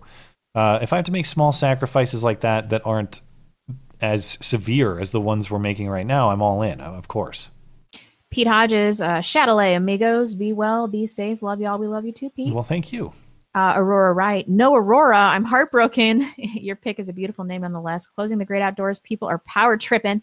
The Karens in my town won't shut up about people leaving their house to walk. Yeah, shut up, I see Karen. that on Facebook, too. I see people outside walking on the sidewalks. I guarantee their walk is non-essential. Well, that's the great thing. This is America, and I don't give a shit what you think about whether what I'm doing is essential or not. Yeah, and what about irrelevant. people like me who are pregnant? Like, I have to get exercise for the health of the baby.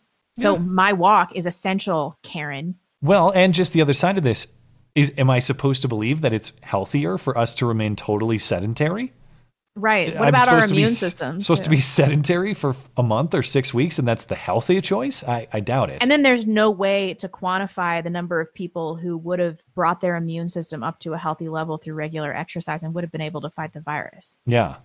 Nate Hooper, sorry, I've been off the radar. Lots of changes, but doing okay in Priest River, Idaho. I'm essential with mental health services. Hope you are both okay. Good to hear from you, Nate. Yeah. Reach out anytime, of course. And I'm glad to know things are going as well as they could, at least. Yeah.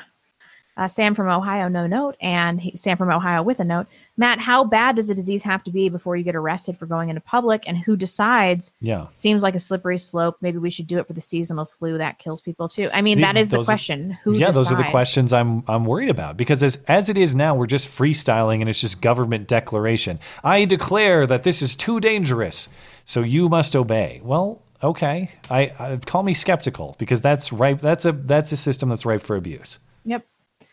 I had to reload, and now I'm way back down here.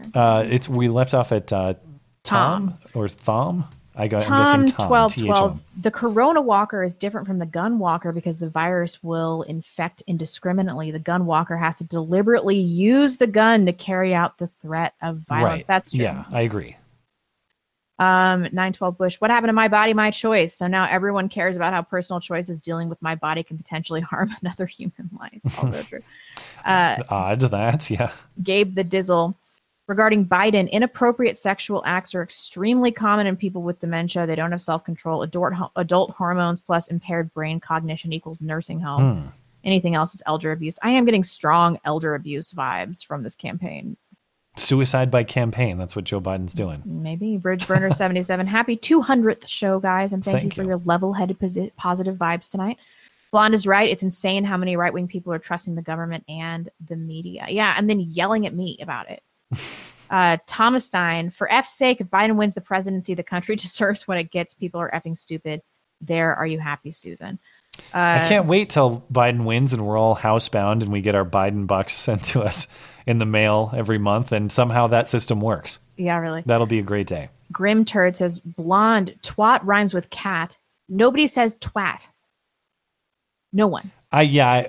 Some people do, but I prefer twat. Yeah. You heard that, guys. He prefers twat. I prefer twat. If Biden wins, it's because his VP choice is who DNC wants to be the figurehead Muppet of POTUS. As POTUS, if only Bernie was the one with dementia, then the Weekend at Bernie's memes could really flourish. Rainier Chen, the hoax hate note says, we don't want you here.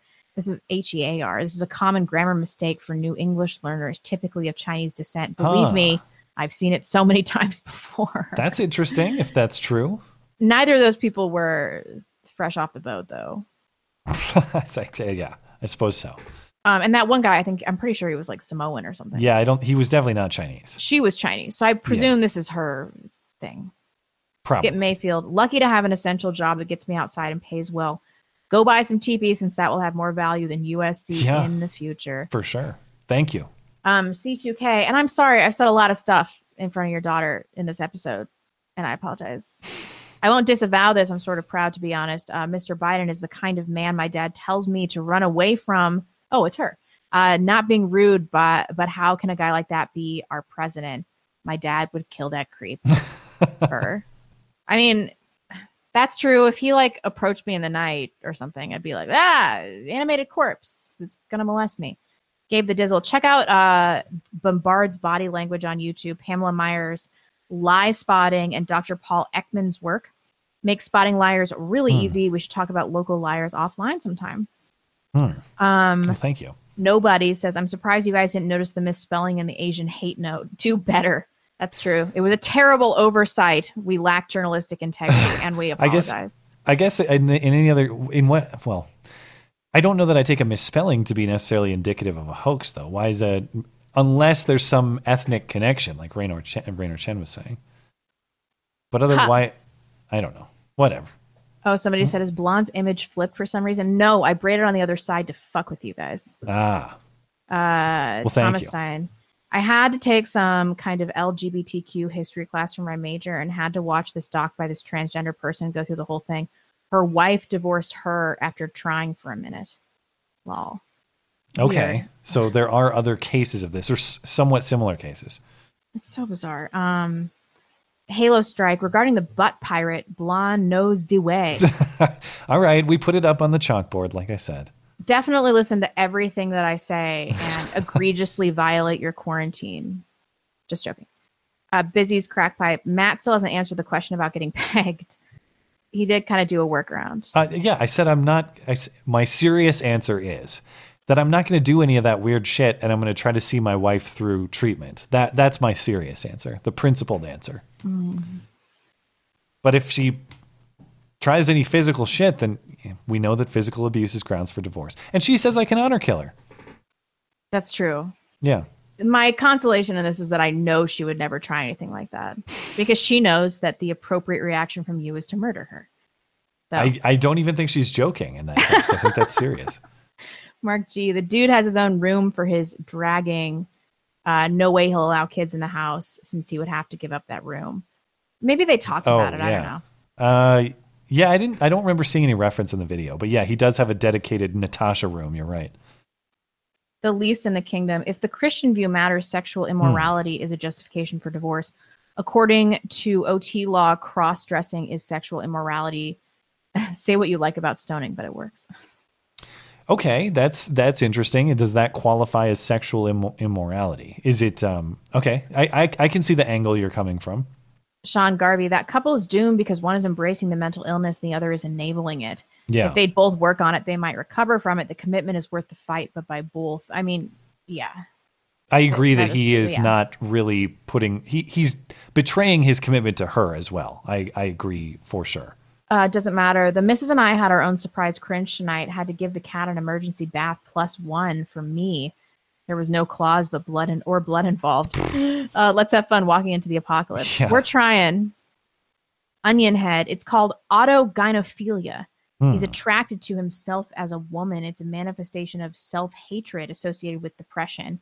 Okay. He needs therapy and medication. That doesn't sound like schizophrenia to me, though. Like he's aware of his own reality. He just has a super weird fetish.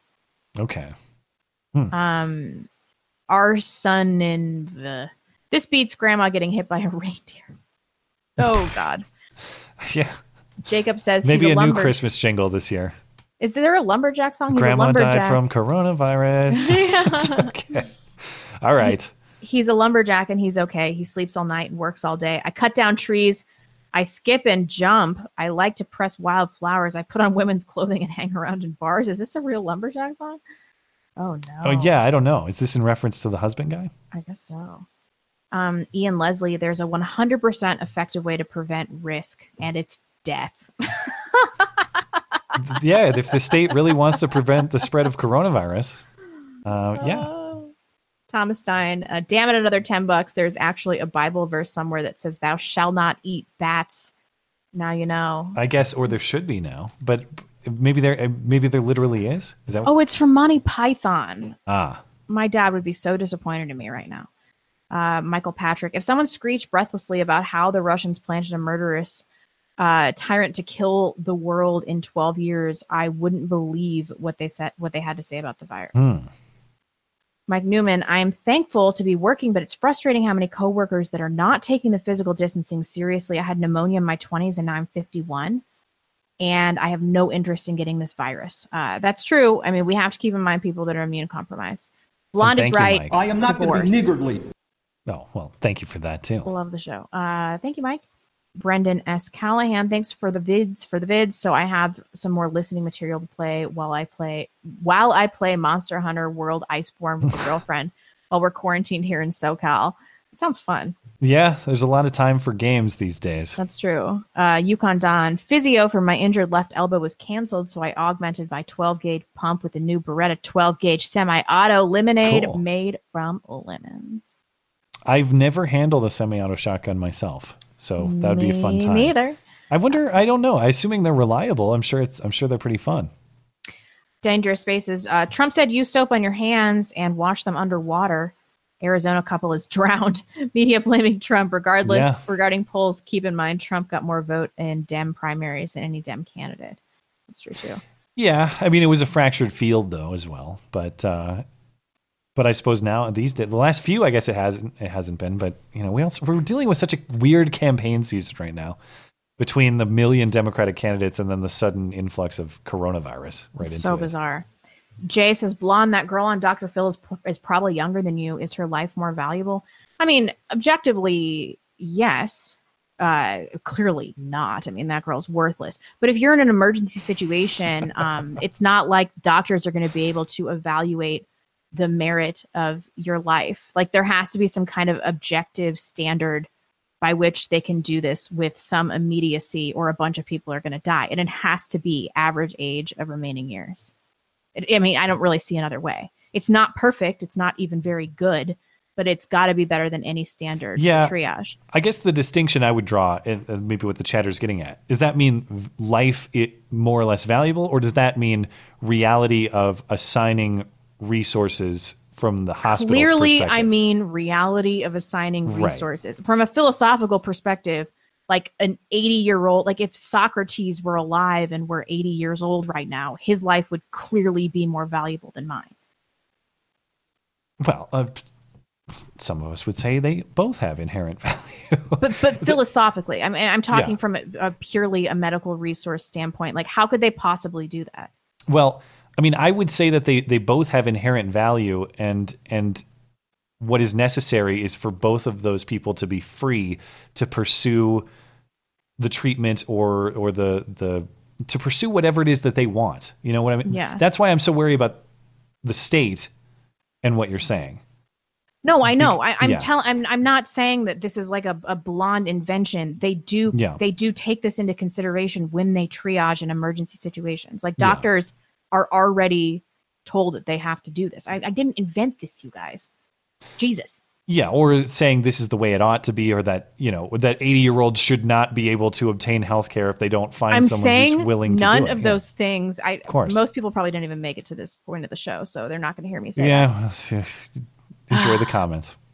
Gabe the Dizzle, I forgot you don't read under $20, but I've spent $30 in super chats. We don't read under $10, Gabe. I'll read the $9.99s though. Regarding Pryor on lie spotting and deception detection, we should talk about local liars. They have been trying to get your attention for a while. I read all your stuff. Oh, just send me an email too. And you know, this is the rule we have to try to keep the show. You know, tonight we're going over 3 hours. Hey, happy 200 show. But understand, everybody who's out there, if you're trying to get a message to me, and it's not complaining about blonde because I don't care about that.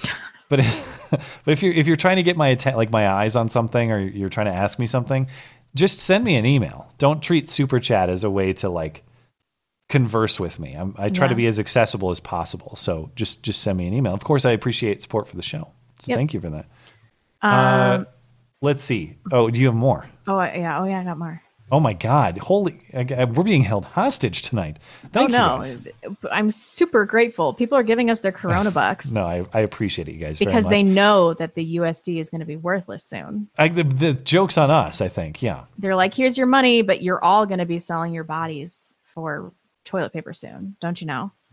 Come on, that was funny. Some sympathy. It was all right. All right. John Martin made my second batch of homemade kimchi today. Woohoo! That sounds fun. Abid, at the risk of doxing us, I messaged Blonde 3 years ago for advice about my relationship.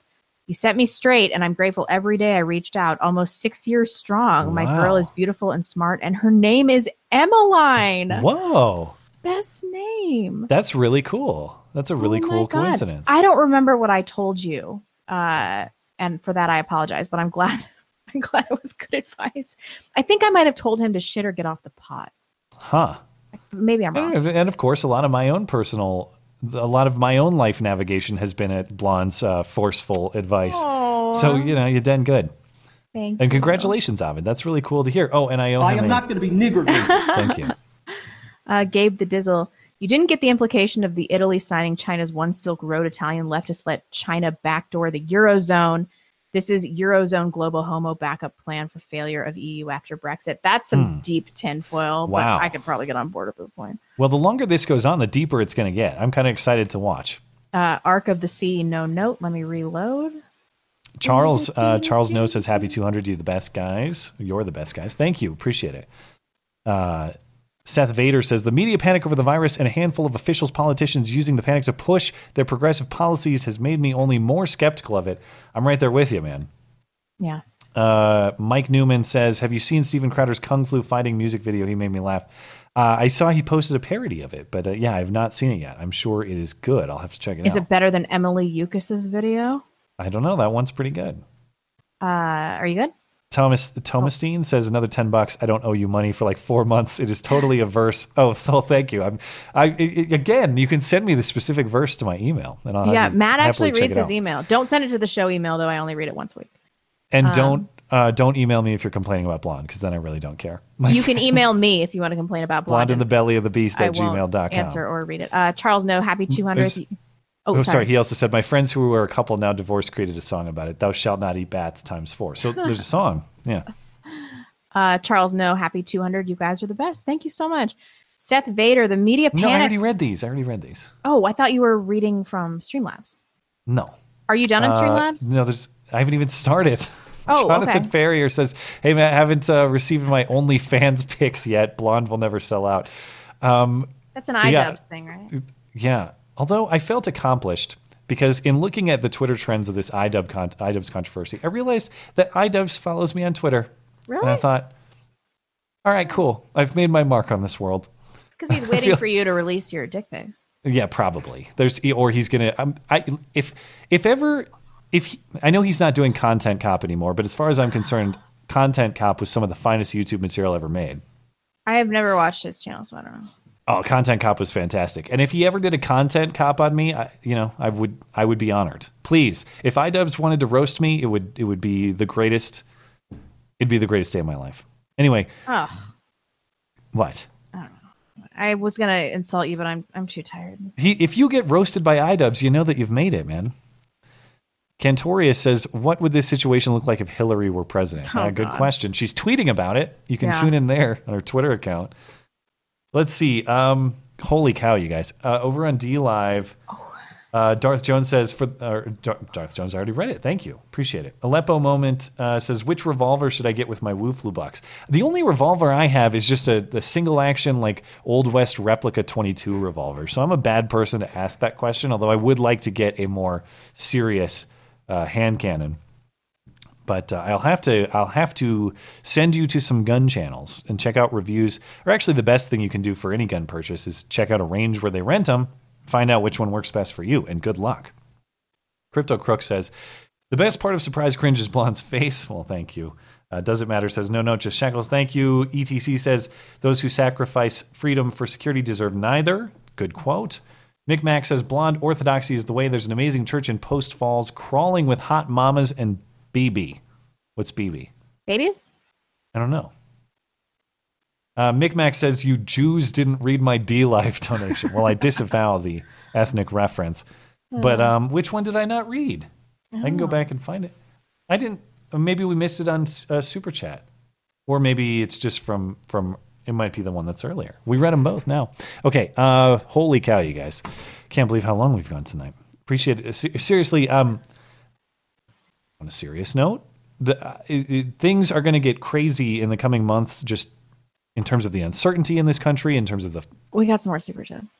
Finances and all. I really appreciate that people are putting up support for this show, man. I honestly have no idea what the hell to expect. Yeah. And, just generally, I appreciate what everybody's doing for us. And we're not quitting anytime soon. Do not worry. So thanks for sticking with us.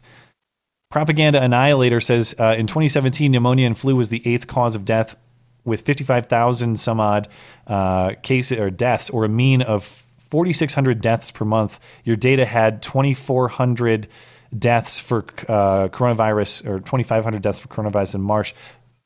Put it in perspective. The world does not stop for the flu. Why this? Fuck fear-mongering fascist Fauci. I guess the counter that they would say is the unknown, that this is way more contagious, that we know how the flu behaves, I suppose. Listen, I'm right there with you. I'm skeptical. I agree. We don't shut down the world for things that are of similar scale. Phil says... I'll bet, nickname for Donald Trump, is pissed that he can no longer crow about how good of a president he has been. You can't call them basketball Americans and taco Americans. Come on. I can't do this, Phil. Although I do like the term basketball Americans. Phil also says, we normally should be grateful that our betters have allowed us a few crumbs that have fallen from the table as they feast from. I mean, really... Do we even deserve their aid in this tough time? How are they supposed to buy their third summer home? And yeah, never forget, it's your money too. It's your money that you've paid administrative costs to circle this federal drain to come back to you.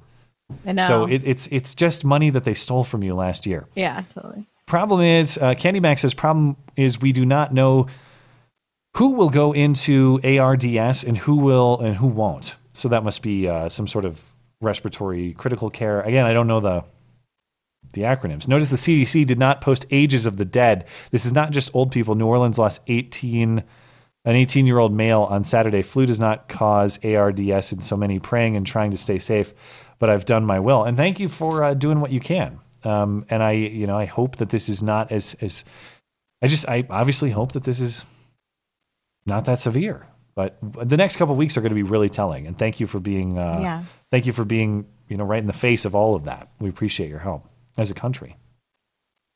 Raggle Fraggle says, I think the big problem with CV is the coronavirus is the rate that it spreads. To Blonde, I like saying Flugaloo more too. You need to oil them titties. If not for you, then for your hubby. He has to look at them too. You don't want to look at those. You don't want to look at those boober eats tramps, lol. All right. It's a whole thing. It's really bad. Okay. I think we're all good, unless we're... All right, we got some more on Super Chats. Mike Newman says, Blonde looks great tonight. We have more Streamlabs too. My God.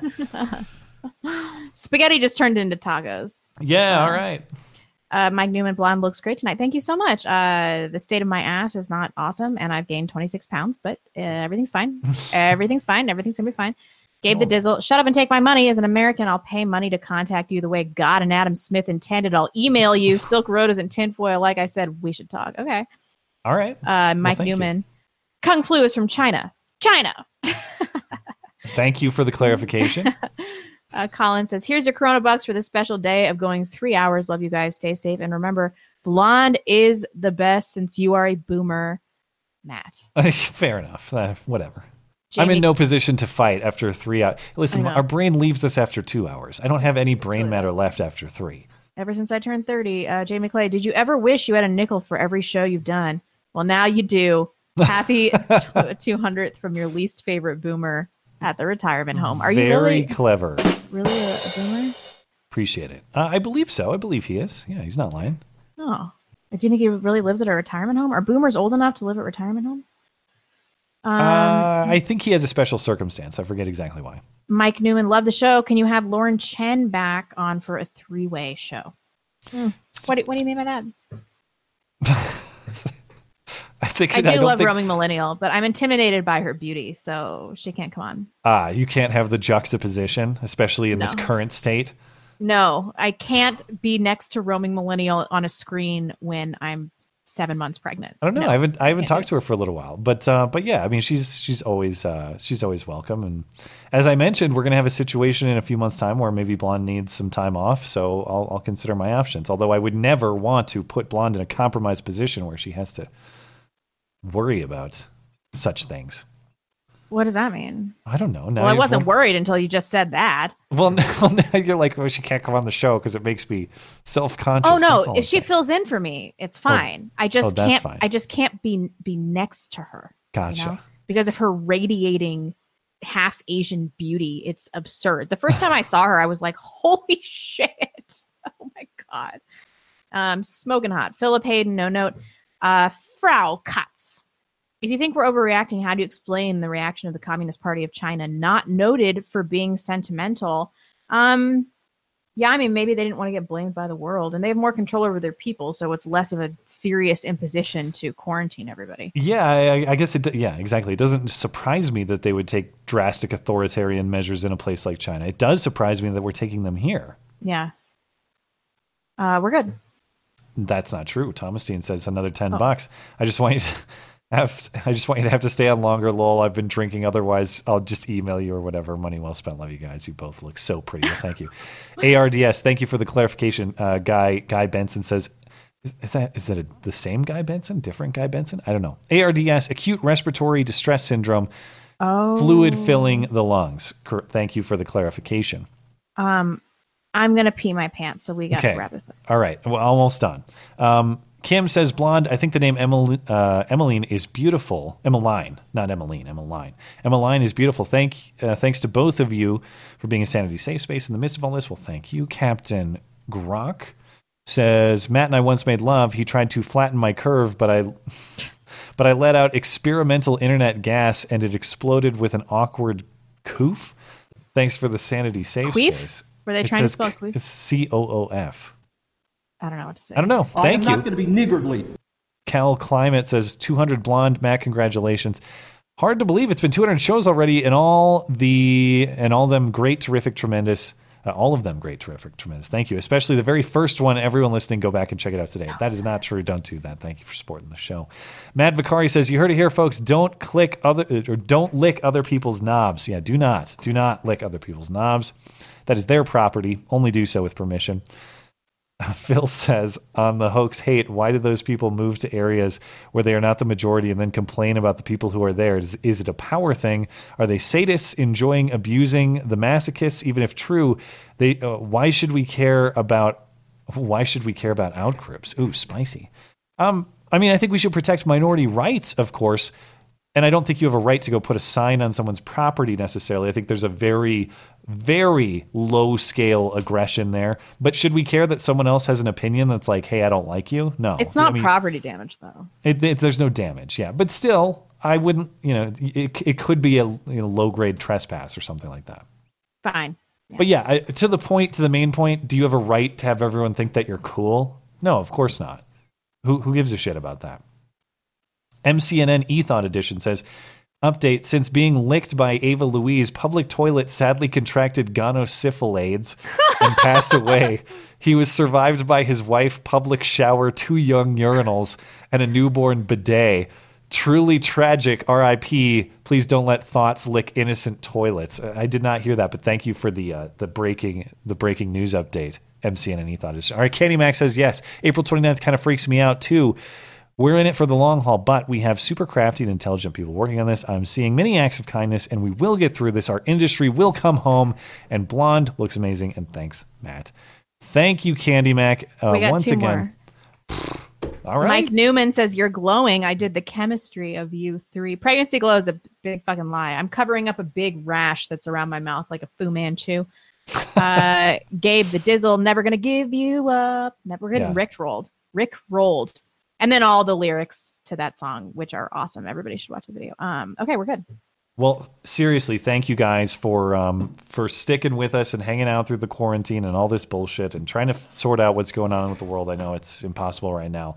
But thank you for carrying us through 3 hours for episode 200. That's a special occasion. And our longest show ever. Oh, yeah, by far. That's probably a half hour longer than our previous record, which was, I think the previous record was 250 like 2 weeks ago. So anyway, seriously, thank you guys. Like I said, if you're looking for more of the show, if you need more listening material, why? Check out the audio platforms. They're linked in the description and on the website. And you can always email us as well. That's beautyandthebeta@gmail.com if you want to voice your passionate opposition to everything that was said tonight. Other than that, of course, we'll be back next Sunday with whatever happens this week. Hopefully good news coming, but we will be back next Sunday. Because if it's Sunday, sorry, Chuck Todd, 200 times in a row. If it's Sunday, it's not Meet the Press. It is Beauty and the Beta. Have a good night. Bye, guys.